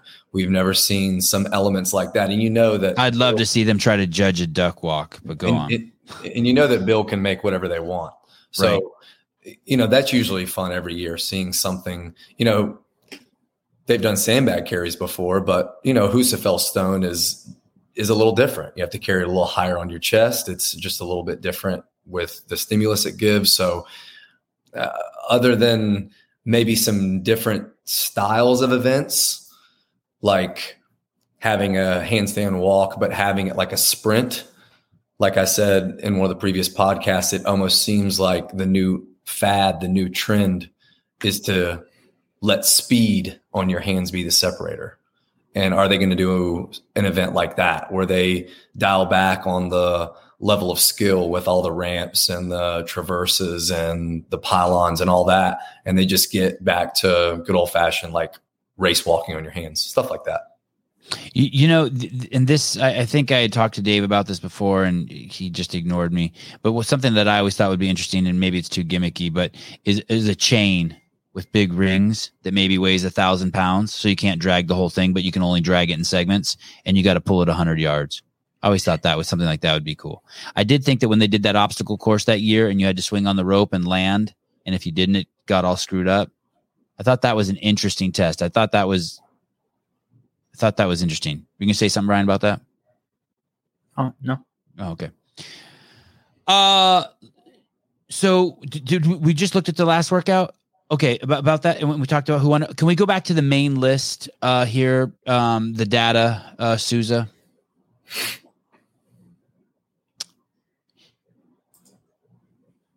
Anything on here that when you made this, just you thought, oh, this is the most fascinating character to see on here. Holy shit, I'm so surprised. And anything from some of the big names. I mean, Vikowski's obviously it's bizarre, and I think JR's done a good job of covering that. And Brian's done a good job of explaining why JR's idea is appropriate. But what about Mertens, Vellner, Guy, Adler, where these guys fall? I think maybe the biggest swing that we'll see with this as a predictor and where they finish could be Roman.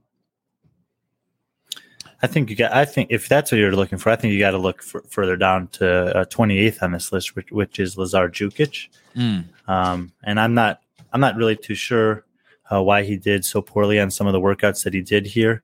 But obviously he was very good at the games last year, finishing 9th. I think a lot of people are expecting something similar from him this year. He was great at the semifinals, beating BKG in week 1 at the Lowlands Throwdown. Again, I think that this is a guy that will, as his career extends, you'll probably continue to see more impressive performances from him in person than online competitions. So his name definitely jumps off the list. Roman at 16th is,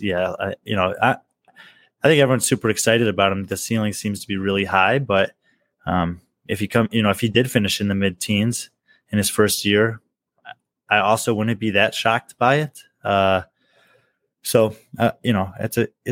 just a tough field. There's a lot of guys there that have a lot of experience, and I know he's done a lot of competitions recently. I'll probably rank him significantly higher than this, but I think that people are going to be surprised how competitive this men's field is overall, and that there's going to be, everyone's going to have their favorites and whatever, and they're going to think that these guys have a chance to finish in the top 10. Like anyone who makes it into the top 10 this year at the games, it's an impressive performance in the men's field in particular. I almost feel like going through the list and having you guys tell me if the person will just place higher or lower than where they're at. You guys game for that? Sure. And we'll fight it out. We'll fight someone. Justin Medeiros, higher or lower? Or it could be just perfect placement. Let's skip 1 and 40. How about that? Okay. Saxon Panchek, JR. I'm not asking. Brian already used his go first card first. Let's skip 1 and 40. You think he'll finish lower? Brian? Agree. And is that because of all the Fikowski talk? You guys got a little fucking Fikowski wood? I think Saxon is as good a bet as anyone for a top 10 finish, and I think that 4 through 8 is a very reasonable range for him. But to get onto the podium, you have to go through Medeiros, Vellner, and Fikowski. And okay. Then tell me, what has he done to not impress you? What makes you? Where is he? Where? I'm tell me where. impressed by him. Tell me where, JR. Where? What's a workout? Tell me some workouts that aren't outlier workouts that you think that he's going to lose to Fikowski and Vellner. Give me some. Oh, like predict an actual workout? Yeah, give me some. Is he going to beat him in the swim? One of them. We know. Oh, poor Patty.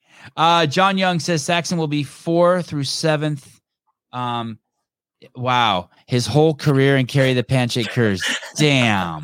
Oh my gosh, John, so harsh. Damn. I think Saxon has the potential to podium eventually. I don't know if it's this year. I really do think that, like I said earlier, outside of an injury, I think Medeiros, Vellner, and Fikowski are the guys to beat in this field, and that if they are healthy throughout the entirety of the weekend, that'll be the top 3 in some order. Who's stronger, Saxon or Vellner or Fikowski? Who out of those 3? Who's the strongest man? Depends on what lift you're talking about. If they're going overhead heavy, probably Saxon. If they're snatching, probably Brent. If they're deadlifting, definitely Pat. Oh, well said, JR. Damn. Hate having you on the show. If we tested all of their lifting uniformly, like all of their lifts, I would probably take Pat. I think he's probably the most well-rounded in all the lifts. So odd object too. Pat's super impressive on the yoke, right? Yoke, sandbag, farmer's carry. Him and Fikowski are both going to do really, really well on that. Right. Yeah. I see. When I think of Vellner, I think he's willing to get dirtier than the other 2 also. Well, we'll dive more into this type of stuff closer to the games when you're giving us a hard time about our predictions, I think. Okay. Jeffrey Adler, higher or lower? Lower.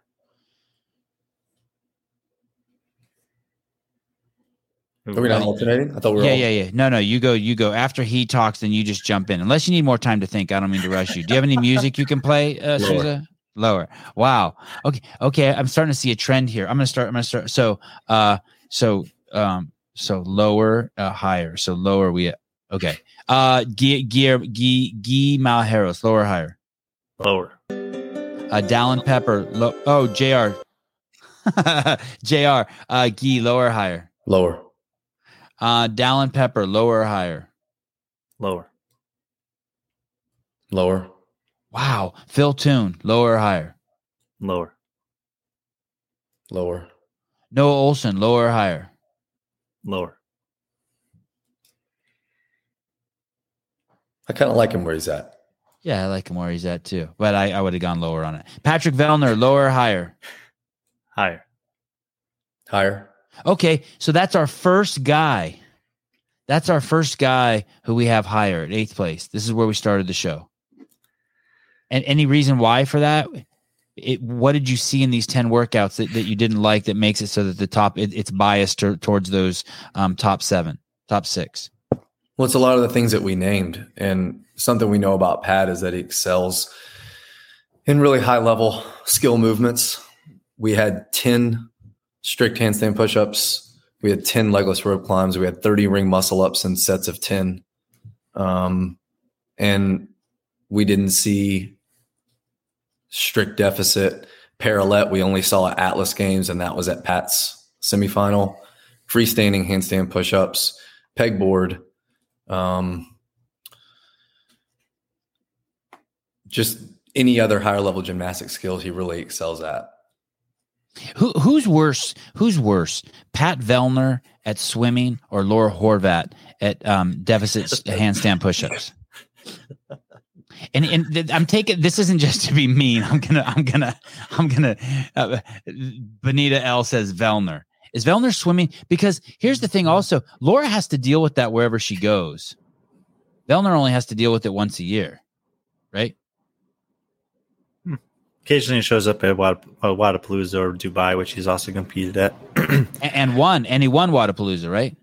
Yeah, and got second to Fikowski in Dubai the last time he was there. I mean, it's not something that can eliminate him from getting a second place in a competition or even winning it in a smaller sample size against a less deep field. But yeah, it's tested less often than the strict deficit handstand pushup, probably. David Munge says Pat barely doesn't drown. Is that a sentence? I mean, I like it. No, I'm not being critical of it, but what? What? David barely writes sentences. Pat barely doesn't drown. God, that's a great Read sentence. it like it is with the S at the end. Drowns. Pat barely doesn't drowns. Pat, that you should sell that shirt, dude. PBDD. Have some, it's some PBDD. rubber duckies on his arms. Yeah. Okay. Colton Mertens, higher or lower? Lower. Willie Georges. Higher or lower? This is a good range for Willie George. But I'll say lower. Mr. Howell's thinking. I am. Because I know who's coming. I'll say lower. Okay. Here's don't fuck with this guy. The man from Australia. The super dark horse. The sleeper kind of cell. cool, actually. So in this model, him and Ricky Garrard tied on points. Wow. Okay. Jay Crouch. Lower. I don't think so, guys. I don't think so. He's a mythical creature. Put up a poll. Souza, put up a poll. Who wants to see Sevon's rankings when we do our ranking show? Colton first. Colton second. Colton third. I thought Mayer was third. Who? Travis Mayer. Yeah, Travis Mayer could be third. Yeah, of course. Tudor Magda, higher or lower? Lower. And where's his holes? And he has what it takes to be a long-term great athlete, right? But he's just got to do some stuff. So I say lower simply because we don't know that much about him. I haven't gone back and researched his teen appearances to see what his strengths and weaknesses are. And I would venture to say they're probably not the same that they are now years later. But for someone to come in and finish 13th or better in their first year, I would be extremely impressed with. So I say lower just because I don't know that he'll finish higher. Spencer Panchik. We skipped over Ricky. Did you skip over Ricky on purpose? Oh, no. Sorry. Shit. So yeah, what about Ricky? Oh, sorry.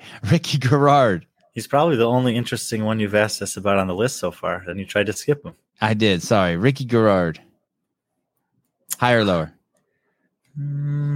Higher, but not by much. Thank you, Heidi. That is correct. Sorry. I'll consult you before I and why not? What did you see that you weren't? Has he been dropping in your thoughts in terms of how good he actually is? No. He has shown that sometimes getting ready for the competitions or the events within competitions is problematic for him from a nerves perspective, from a health perspective, from whatever. So he's had some ups and downs in terms of that. I'm hopeful that he doesn't have that at the games and that he has, a clean run and we can see where his fitness really is. But I'm telling you, this to break into the top 10 at the men's field this year is going to be really, really challenging. This is a really good, well-established group of guys at the top. And there are several people coming that are going to challenge that. We're talking about Dallin. We're talking about Phil. We're talking about Ricky. We're talking about Roman. We're talking about Willie George coming back.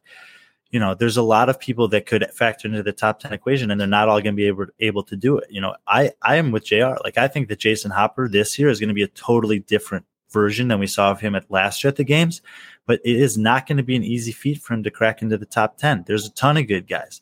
I don't know how good Travis Mayer is going to be. We talked about he's priming his whole season for this. Noah Olson's a bit of a wild card in terms of top 10 potential right now. Everyone's really high on Jeff Adler, but I've already listed 10 guys, and I haven't mentioned Madero, Saxon, Vellner, Brent Fikowski, or BKG, or Jonakowski, who've pretty much been locking down top 10 finishes.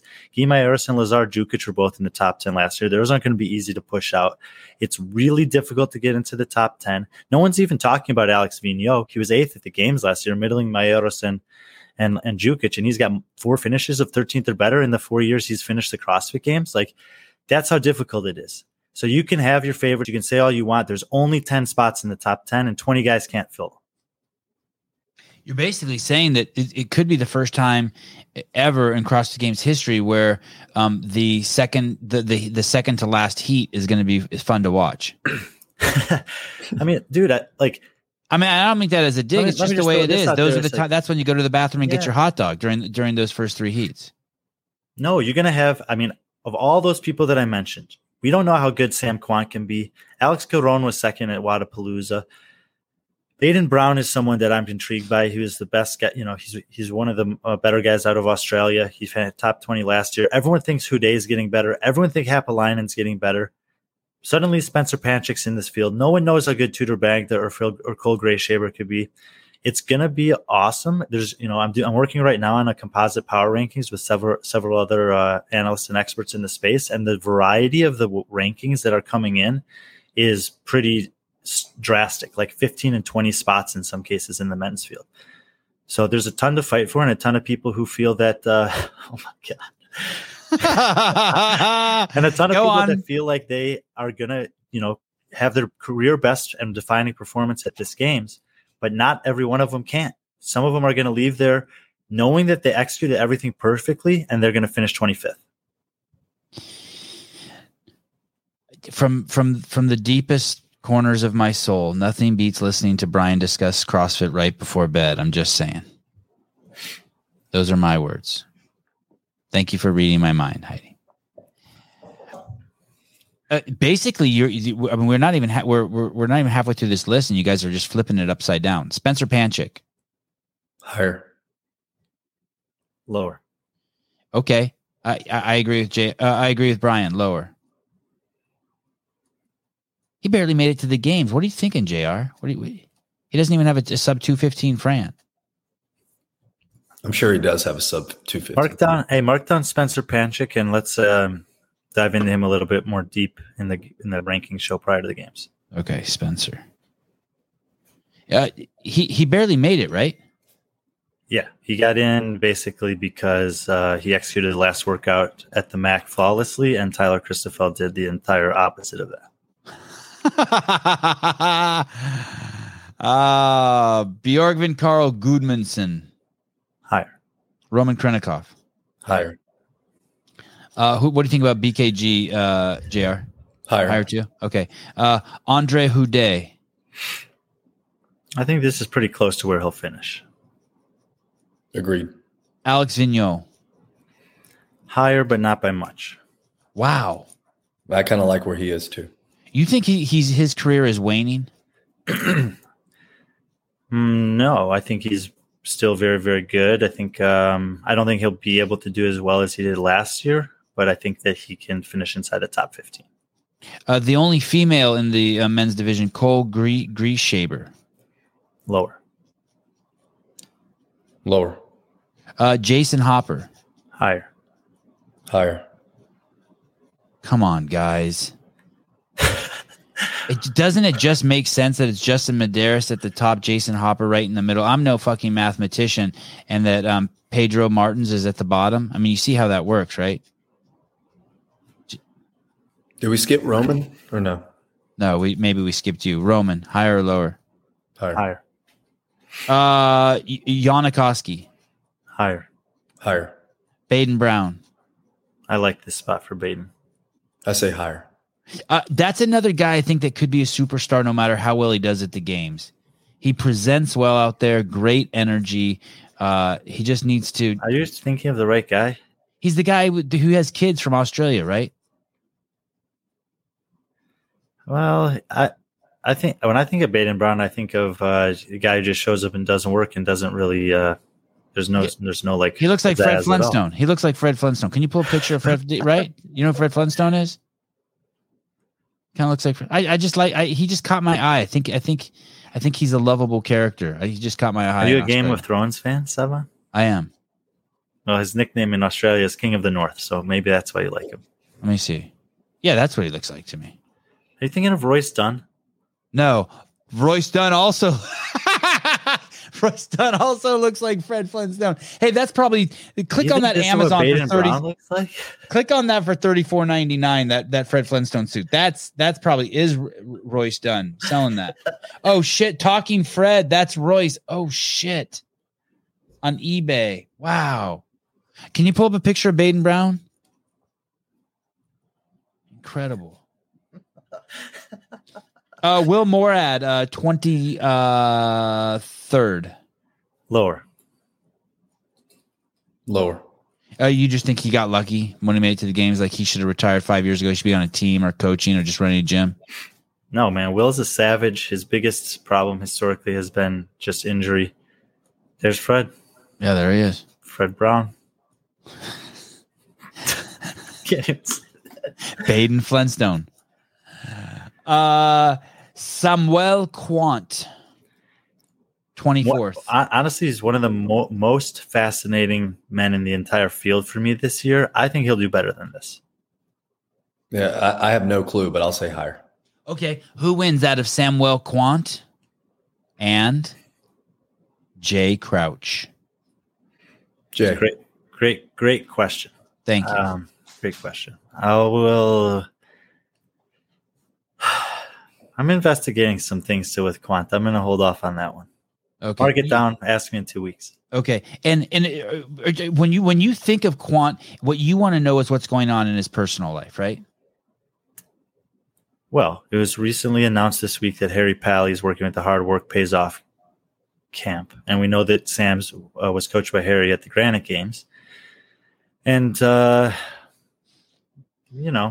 think that he's a mysterious guy in terms of the ups and downs in his career, but his ceiling is super high. And if he is in a good spot, in terms of his health, he has a coach that he trusts in Harry, who's working with a team that seems to be creating some pretty impressive specimens that I think everyone's going to get to see in terms of, Mal O'Brien and Jason Hopper at the games. And if he's been following their programming for majority of this year, I was pleasantly surprised with him at the Granite Games. He didn't shine out in any ways, but he looked solid on pretty much every workout, and he did really well on a couple workouts relative to what I thought might happen. He's been at the games before. I know that everyone remembers his second place finish in that weird year, but he did, I thought, pretty respectably in his debut in 2016. And I wouldn't be surprised if he doesn't have any standout moments, good or bad, and just comes in around 16 to, maybe mid-teens in this field. I like how you're getting cooler, Brian. You're just referring to that 1 year as a weird year. That's good. I like that. That's a more relaxed Brian friend. Oh, when JR, I get excited when I say, because I agree with Brian wholeheartedly, that Quant is one of those people that we know has a super high ceiling. I totally agree with that. Like, I think that we have no idea what he's capable of. Yeah, I think so. And just looking at him on a couple of the events at the Granite Games, I was really impressed with the way he looked physically comparatively to last year at the MAC. Just looked healthier. He looked like he had a little bit more energy. He looked more confident. Just looked a little bit more sure of himself. I liked what I saw. What do you think about the experience he got the weird year being there with Justin and Matt? Not a lot of people. I mean, that puts him in a unique category too, right? Yeah, I think you can't discount the things he probably learned during that week, just being in such close proximity to both of those guys. And Noah. Who were the guys? It was him. No, who competed in the games that year? Which five guys? Those guys and then Adler. Wow. Okay. Yeah. That's a special week. That's a special experience he got. How did he do that year? Second. He beat my boy? I mean, he beat everyone other than Fraser. No shit. Yeah. So it's and then how close was Medeiros that year? I don't remember what the point spreads were.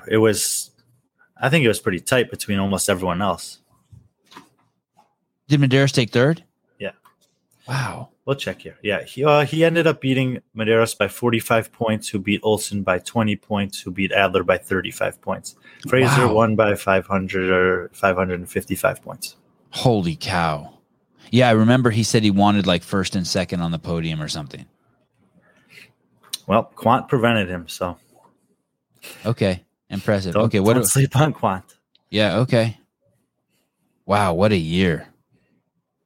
What a year. I'm looking at the total. That was a tough year too. That wasn't easy, huh? How many events did they do that year? 7 online, and then I think 10 at the stage 2. And that was Matt's 4th win. Crazy. Okay. Thank you, Souza. Moritz Fiebig. Is that guy really going to the games? Who's that? Moritz Fiebig, I think you pronounce it Fiebig. He hit a home run, won the last workout at the Lowlands Throwdown, edged out Luka Jukic and Adrian Munweiler for the final game spot from there. You know, he's actually got some good competition history in Europe. He's had some pretty successful event finishes. I'm pretty curious to see how he'll do at the games, but like I said, it's a super tough field. I think that this is the best that he'll do is mid-20s. So if I had to say higher or lower, I'd say lower. Oh, you think he'll get any event wins? No, I say lower. If you look at the just this sample that we're doing here, his best finish was 6th. He had a 10th and a 13th. You know, those are pretty good. But again, I think, you know, when you're talking about rookies at the games, there's going to be stuff that's difficult and different to navigate than anywhere else you've ever been. I think that we'll see him struggle on a few workouts, probably in ways that he hasn't ever struggled in workouts at some of the other competitions he's excelled in. But, you know, like most of the guys in this field, I think there are 1 or 2 workouts where he'll have a notable performance.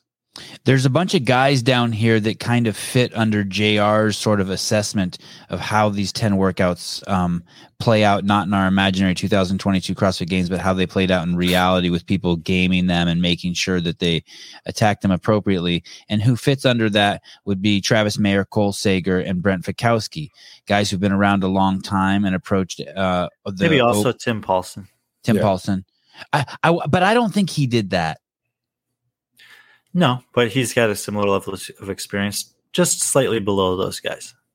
And okay, I'll let you get in there on my story. And so the reason why I point that out is I want to compare them to someone like Nicholas Joyal when we get down there, who has basically no experience, right? But put on a show at his semifinals by winning the first 2 events, where Pat Vellner was present. Keelan Henry. I don't know who that is either. I didn't know is that the only Irish guy who's ever made it to the games? Is that an Irish guy? He's from South Africa. Oh, all right. He's another contender to upset your Pedro Martins prediction. Oh, wow. Sorry, Keelan. So who wins out of Keelan and Nassar? That's a great question. And what's Keelan's deal? Is he a giant or is he tiny or what's his deal? Or he's new to the game? He's about average size for a games competitor. Okay. Higher. One thing that I will say about people like Keelan, and I know the workouts we're comparing are tough, but that 7-7, kind of like Fiebig, I think he had a 6th. Those are the really dense shoulder endurance workouts, and then I guess you could say like a midline endurance type workouts. Those are the handstand push-up workouts from quarterfinals and the ring muscle up workout from quarterfinals. And typically, even at the games, when we see those 2 movements in pretty high volume, there is a pretty big separation, and those with holes get exposed. Gotcha. So you never know. There may be a couple of events there that Keelan can do really well. Has there ever been a games where everyone made it through, or does someone always get injured? Does someone always pull out? I've done this study before. I think there has been a year where at least on either the men's or the women's side, everyone's finished the games, but it's not likely. But not on both. Right. I think that's okay. Me too. Jerry, are you okay with that? Not everyone Like this shit's hard, right? Yeah, absolutely. And that's not something that these 10 events as a whole spaced apart by weeks that we can compare to the games, because the games is in large part an endurance test and a recoverability test. And when you're only doing one workout a week during the open, 5 workouts over 72 hours. And then you're doing, 2 of the 6 workouts that they all did at semifinals. We're not factoring in any of that recovery. And the games are emotionally a completely different beast too. Yeah, it's completely different. You did the open and quarterfinals in the gyms you wanted to, with the barbell you wanted to use, on the rig you wanted to use, with the judge you wanted to have, with the music you wanted to have playing. Time of day. All that stuff. You had a pacer going with you to make sure you stayed on pace. I mean, you're not doing any of that at the games. Guillaume Briand. Guillaume Briand. Briand. Holy shit. I just realized something. I had a foreign exchange student in high school that was named Guillaume Briand. I'm not even kidding. Because you used to be a teacher? You were a teacher? But it's only no. I was a high school student, and I did a foreign exchange student with French high school students. Our classes did whatever. They came and stayed with us for a couple of weeks. He wanted to stay there for a couple of weeks, and I swear to God, the guy's name was Guillaume Briand. Any chance it's him? I didn't put that together until just now when you said it that terrible way, and I said it the correct way. Guillaume Briand. Any chance it could be him? No. Oh, it's probably a super common name in France. Hey, Google that name, Matt, and see how many, Souza, see how many, 1,000, dude. That's like, Ang Lee in China. It's basically like Will Smith. Yeah, yeah, exactly. Guillaume is William. Higher or lower? Lower. Lazar Jukic. Much higher. How high? Top 10? 20 spots higher.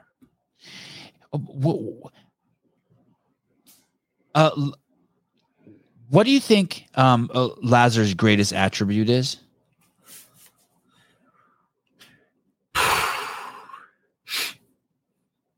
That's tough. But there's a lot of good things about Lazar, but I think that if I had to pick one thing, it would be that he's not really bad at almost anything.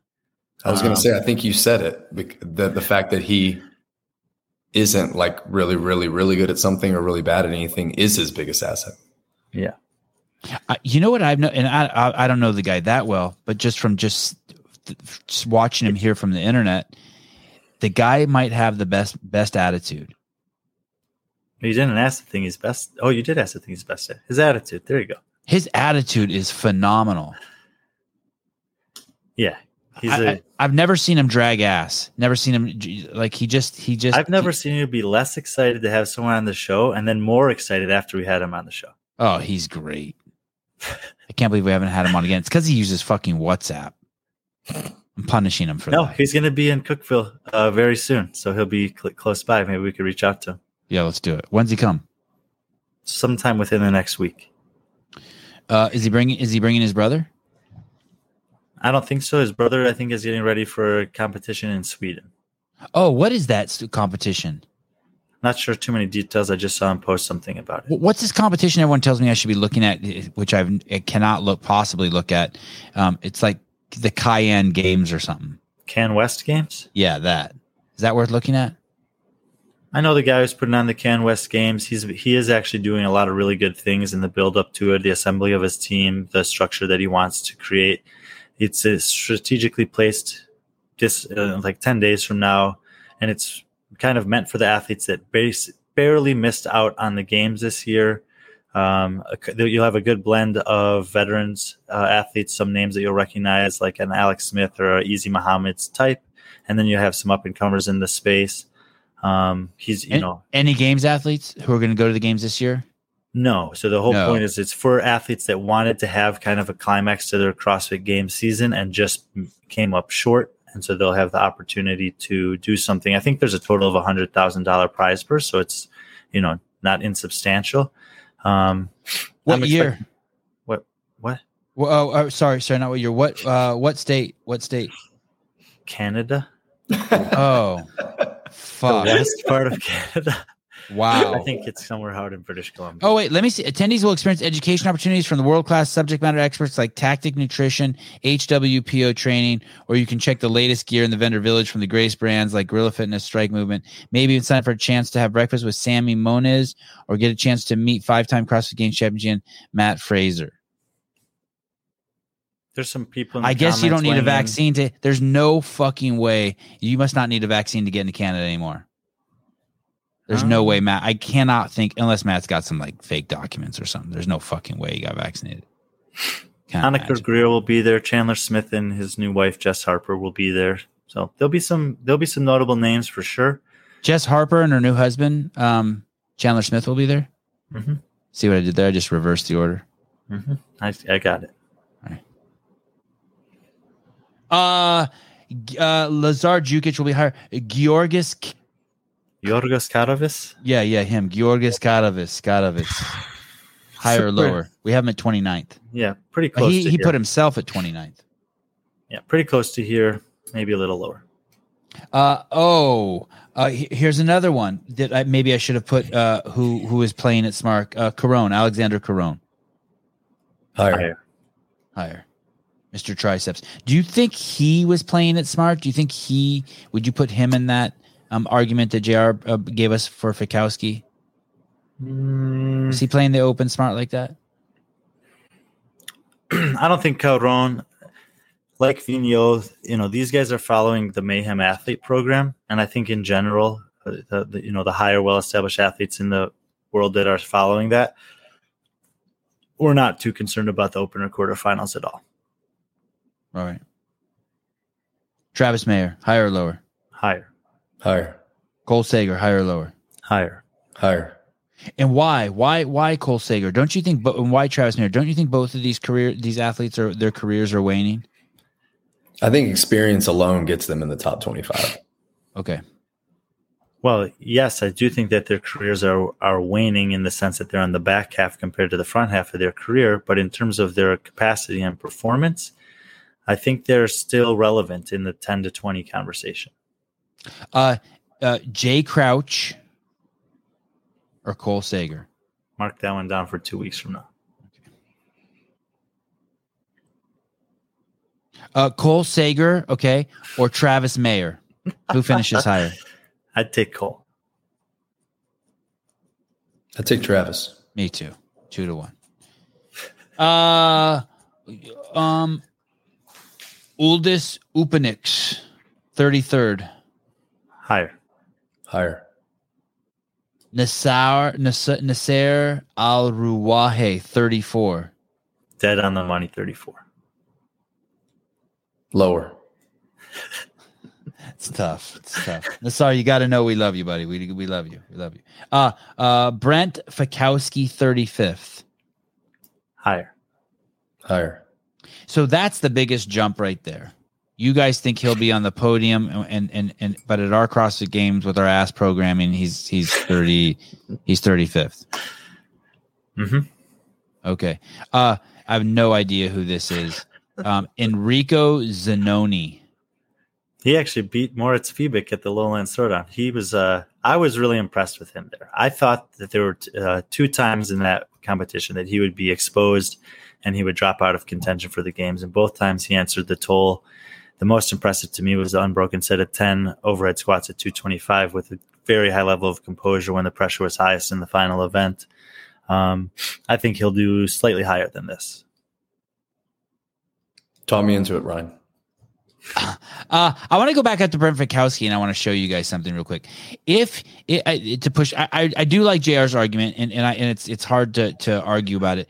So he's had the absolutely worst score in our group for event number 1, 40th, and then he slowly gets better, 37th, and then 35th, and then a 17th, and a 35th, and a 31st, and a 19th, and then where it really matters to get on JR's argument, where it really matters, he ups his game, right? He gives us what workout number is that? 1, 2, 3, 4, 5, 6, 7, 8. Okay. It doesn't quite matter yet as much, but he gets a 4th. And where it really matters, he gets an 11th and a 28th. But that's worse than this. Look how good Nassar did too at those 2. Al-Ruwahe. Yeah, but he beat him on all 3 of those, a 3rd, a 7th, and a 13th. Those aren't open workouts. These are. We're not comparing apples to oranges. We're comparing apples to apples here. The quarterfinals really matter for both You of guys them. heard it here first. Nasser over Fikowski at the games. You can't wait for your rankings. Hey, Stefan. and listen, he beat him in live competition with worse competition, with no one pushing him except Roman. He was running against cows.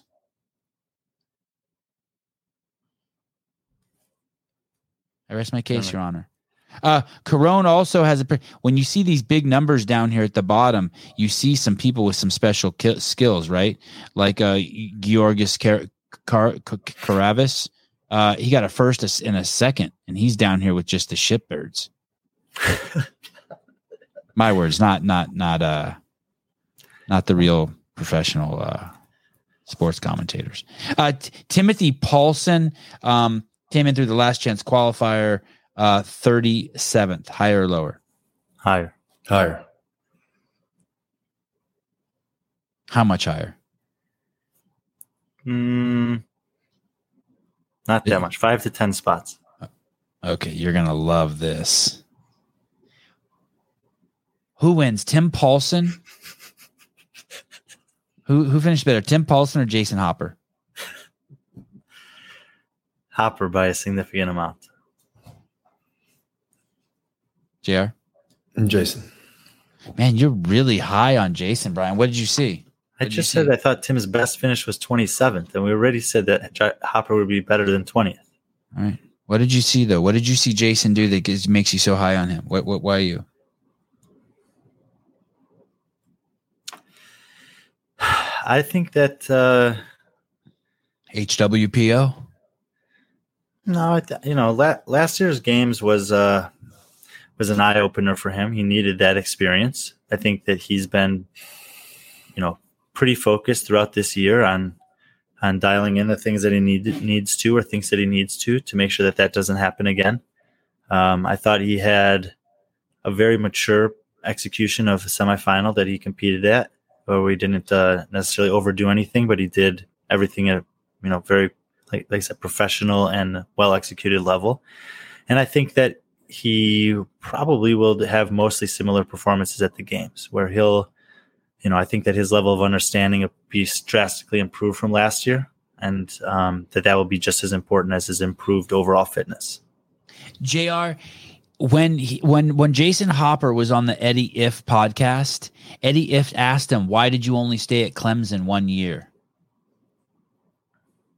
And you know what it sounded like to me? That he just didn't have the fucking balls, that he just wasn't man enough to stay on the fucking team, that he missed his fucking mommy, that it was too fucking hard. And he ran home to fucking be with his fucking wife. That's what it sounded like on the podcast. And now he got fucking wounded. He went to the MAC and went really high, went to the games. And now all of a sudden you guys got him in the top 20. Wait, am I right? He was in the top 20 last year, and he basically messed up half the workouts. What did he get? What did he get? And when you say messed up, Brian, what I hear is like you're standing, you've let emotion come into your analysis. You're defending your friend. He messed up. That's what I hear. He'd tell you that too. He did not execute those workouts. What? That you guys are friends? I don't know. You asked him. Does he have the grit, JR? You see him in your gym. Does he have the grit to? Yeah, I think he's a far cry from the 18-year-old boy he was when he finished that first year and left school. I mean, that's been 6 years. He's 24 now. He's actually being coached now in person at live events. It just worked out that Jared had a great opportunity and qualified for the games on a team. So when he was at the games last year, as far as strategizing events go and stuff, he was kind of on his own doing that. So kind of left to his own devices, left in his own head. Crazy things happen. You come out too hot on workouts because you don't have someone talking to you about execution. And that's the furthest thing he has now with Matt and Jake and the HWPO crew. So when there was this guy, I'm switching gears here. There's this guy you guys mentioned named Harry. And Harry used to work over with Ben Bergeron. Is that correct? At CompTrain? Yeah. And you're saying Sam Kawant was at CompTrain. When this guy Harry now, did he jump straight from comp train up to HWPO, or he had some time off in between? Time off. He was, okay, Harry's or not time away public, from comp train. Yeah, well, I don't know. Harry's not a very public person in general. I think he's extremely smart in this realm as a good programmer and coach, a mentor for a lot of athletes, and has been. He just kind of made a post last fall, I believe, that he was stepping away from comp train, and there weren't a lot of details involved in the post, and I think that's how he likes it. And now there was just a recent post about him joining the HWPO, and it was very much in the same vein. This is what I'm not doing anymore. This is what I'm doing now. And kind of like a no further comment type of guy. When he stepped away from comp train, did he take Quant with him or any athletes with him? I think that Quant and Harry have had a really good relationship. I don't know this for sure, just based on the fact that he was his guy in Aromas the year that they went to the games. And he was, even though they both kind of changed things up this year in the off season for themselves personally, he was still his guy this year at the Granite Games. So I think that they have a really good relationship based on, the little that I do know about them. Was he at the Granite Games coaching Quant? Mm-hmm. Okay. And is Quant still with comp train? He's with Harry. And Harry's with HWPO. So I have to assume he's doing that. Okay, and that's kind of where I was going. It was kind of like when O'Keefe, I know it's a different thing, a different job, but when O'Keefe left Wadapalooza, I was wondering if he was going to still be an agent for people who weren't with HWPO. Like, I think he's Brooke Wells' agent, and I think he still is. And so we might be seeing Sam Quant join the HWPO team moniker. Seven, did you know that on these rankings, Colton Merton's average finish was worse than the 4 guys who finished below him? And how can that be? Because he has so many good ones and so many bad ones. Because he's an outlier. Mm-hmm. Okay, before we go up to Colton, let's get to the end here. Henry Hapalanen. A lot higher. Okay, Henrik Hapalanen. What JR, higher or lower? Higher. And Nicholas Joyal? Higher. Really? Then 39th? Yeah. Yes. How much higher? Not more than 9 spots. Do you think he'll win an event at the games? No. You weren't impressed by those first 2 events when he won? I was very impressed. This is a totally different field. Isn't it interesting? So those workouts that he won are J and K? Oh, no, they're not on this. They're not even on this list. He won the workout with 45 parallel handstand push-ups, and then he won the workout with 96 toes to bar with the sandbag cleans. And where would those be ranked amongst this group? Let me those weren't even there. Sorry, because those were at the semifinals. Okay, right. My bad. 7, the 3 guys in this games field with the most games years are Noah Olson, Travis Mayer, and Cole Sager. Combined, how many workouts do you think they've won at the CrossFit Games? Noah, Cole, and who's the other one? Travis Mayer. I'm going to say Noah's won. The answer is 1, I think. I was going to say 4. 2.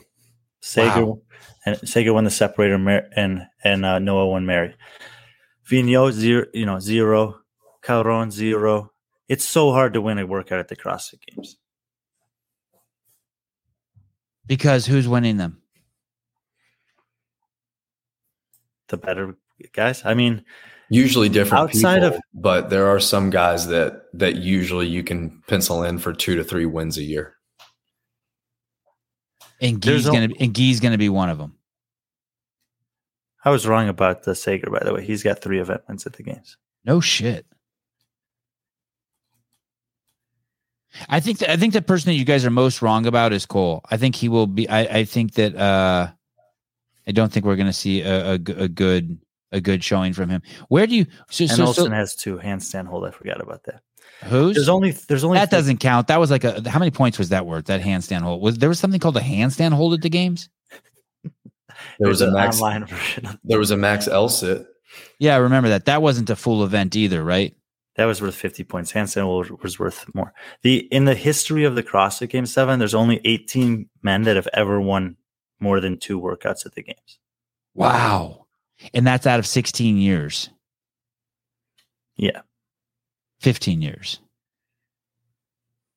It's just really hard to do it. Like, you saw last year, Justin Medeiros won the games. He was incredibly impressive. He executed on every workout the way he needed to. He won 1 workout.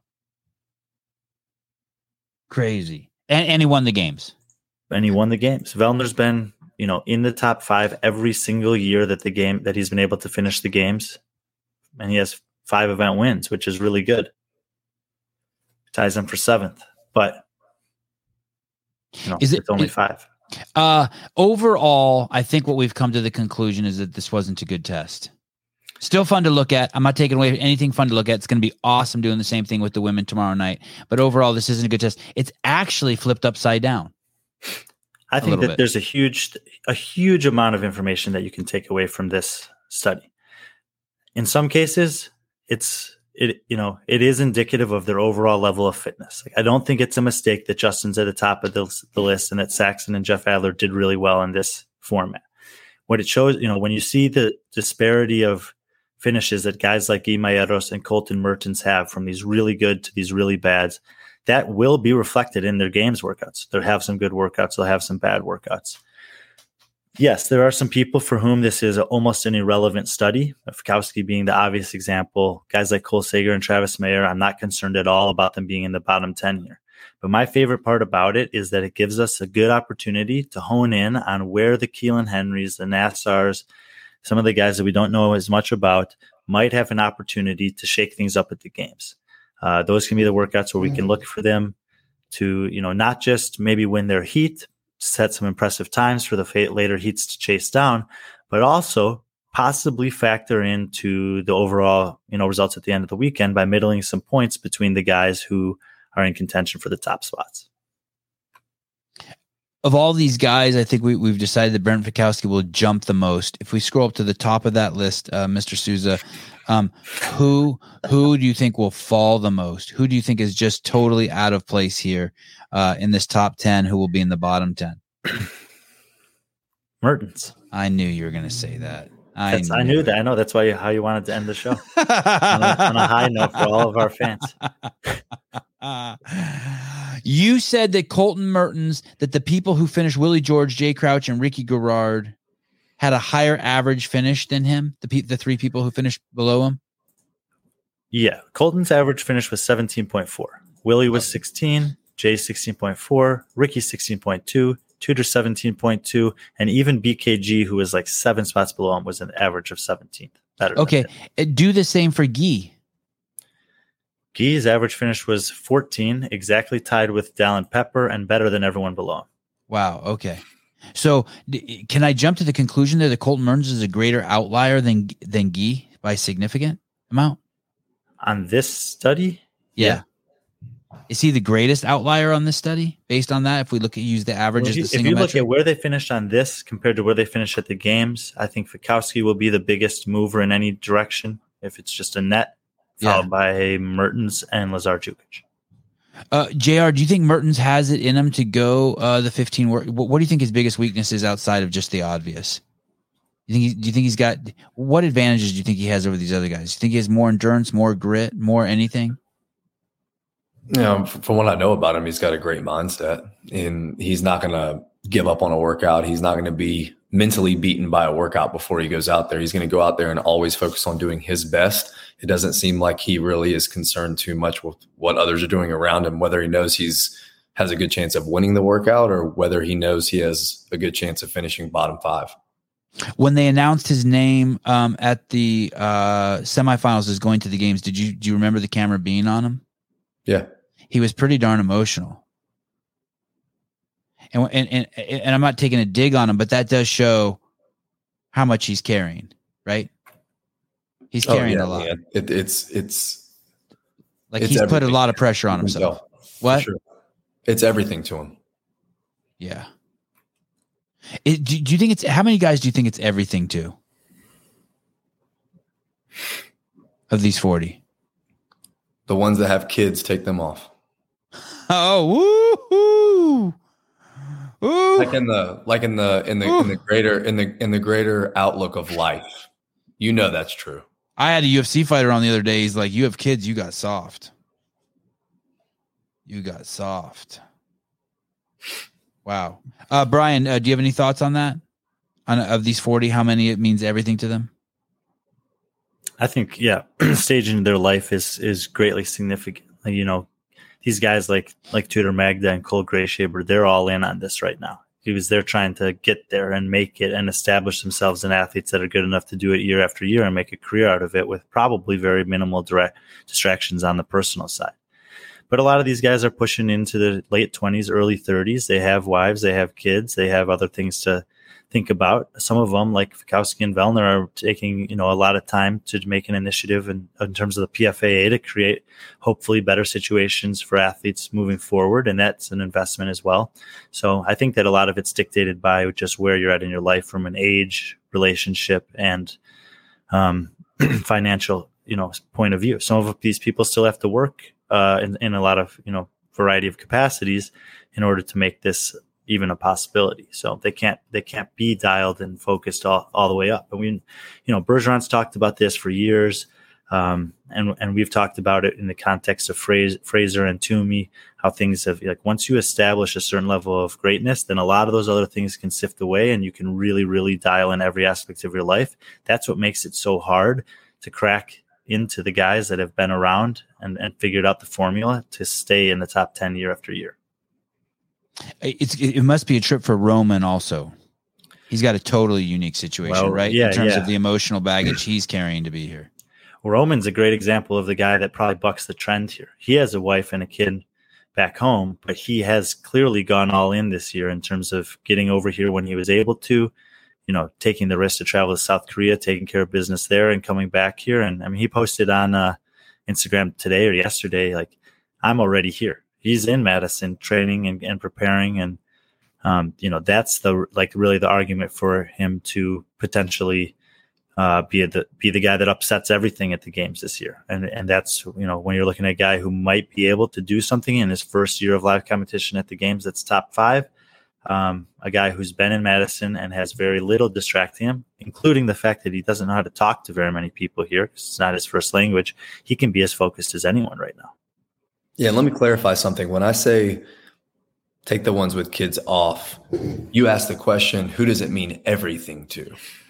Everything, almost like the only thing. Yeah. But, if you ask any of the guys in this list that have kids that are present and you say, hey, your kid's throwing up. Yeah. Been throwing up all day. Wife's got to go to work. You're going to find a babysitter to sit with him so you can train, or you're going to go sit with them. They're going to go sit with them. Right. That's what I mean. That's what I mean by that. Right. But on the other end, the way I took it also is if you have a kid and you're going to train and your kid's like learning how to spell for the first time the word cat, it hurts a little piece of your soul to or you may not train quite as hard, or you might look over your shoulder and you might lose 2 minutes. If you lose 2 minutes every day fucking with your kids, that's 700, 820 minutes a year, 830 minutes a year you're losing. So that's a lot of minutes. It's a lot of minutes. Yeah, it gives you good perspective. You don't waste time in the gym, that's for sure. Yeah, right? I know I was kind of blown away by that too. That's a lot of minutes to lose if it's just 2 minutes a day screwing around with your social media. Anything else you guys want to bring up about this fascinating list? And when will this be published anywhere? Are you going to publish this in the Morning Chalk or anything? Yeah, I've actually already written the article.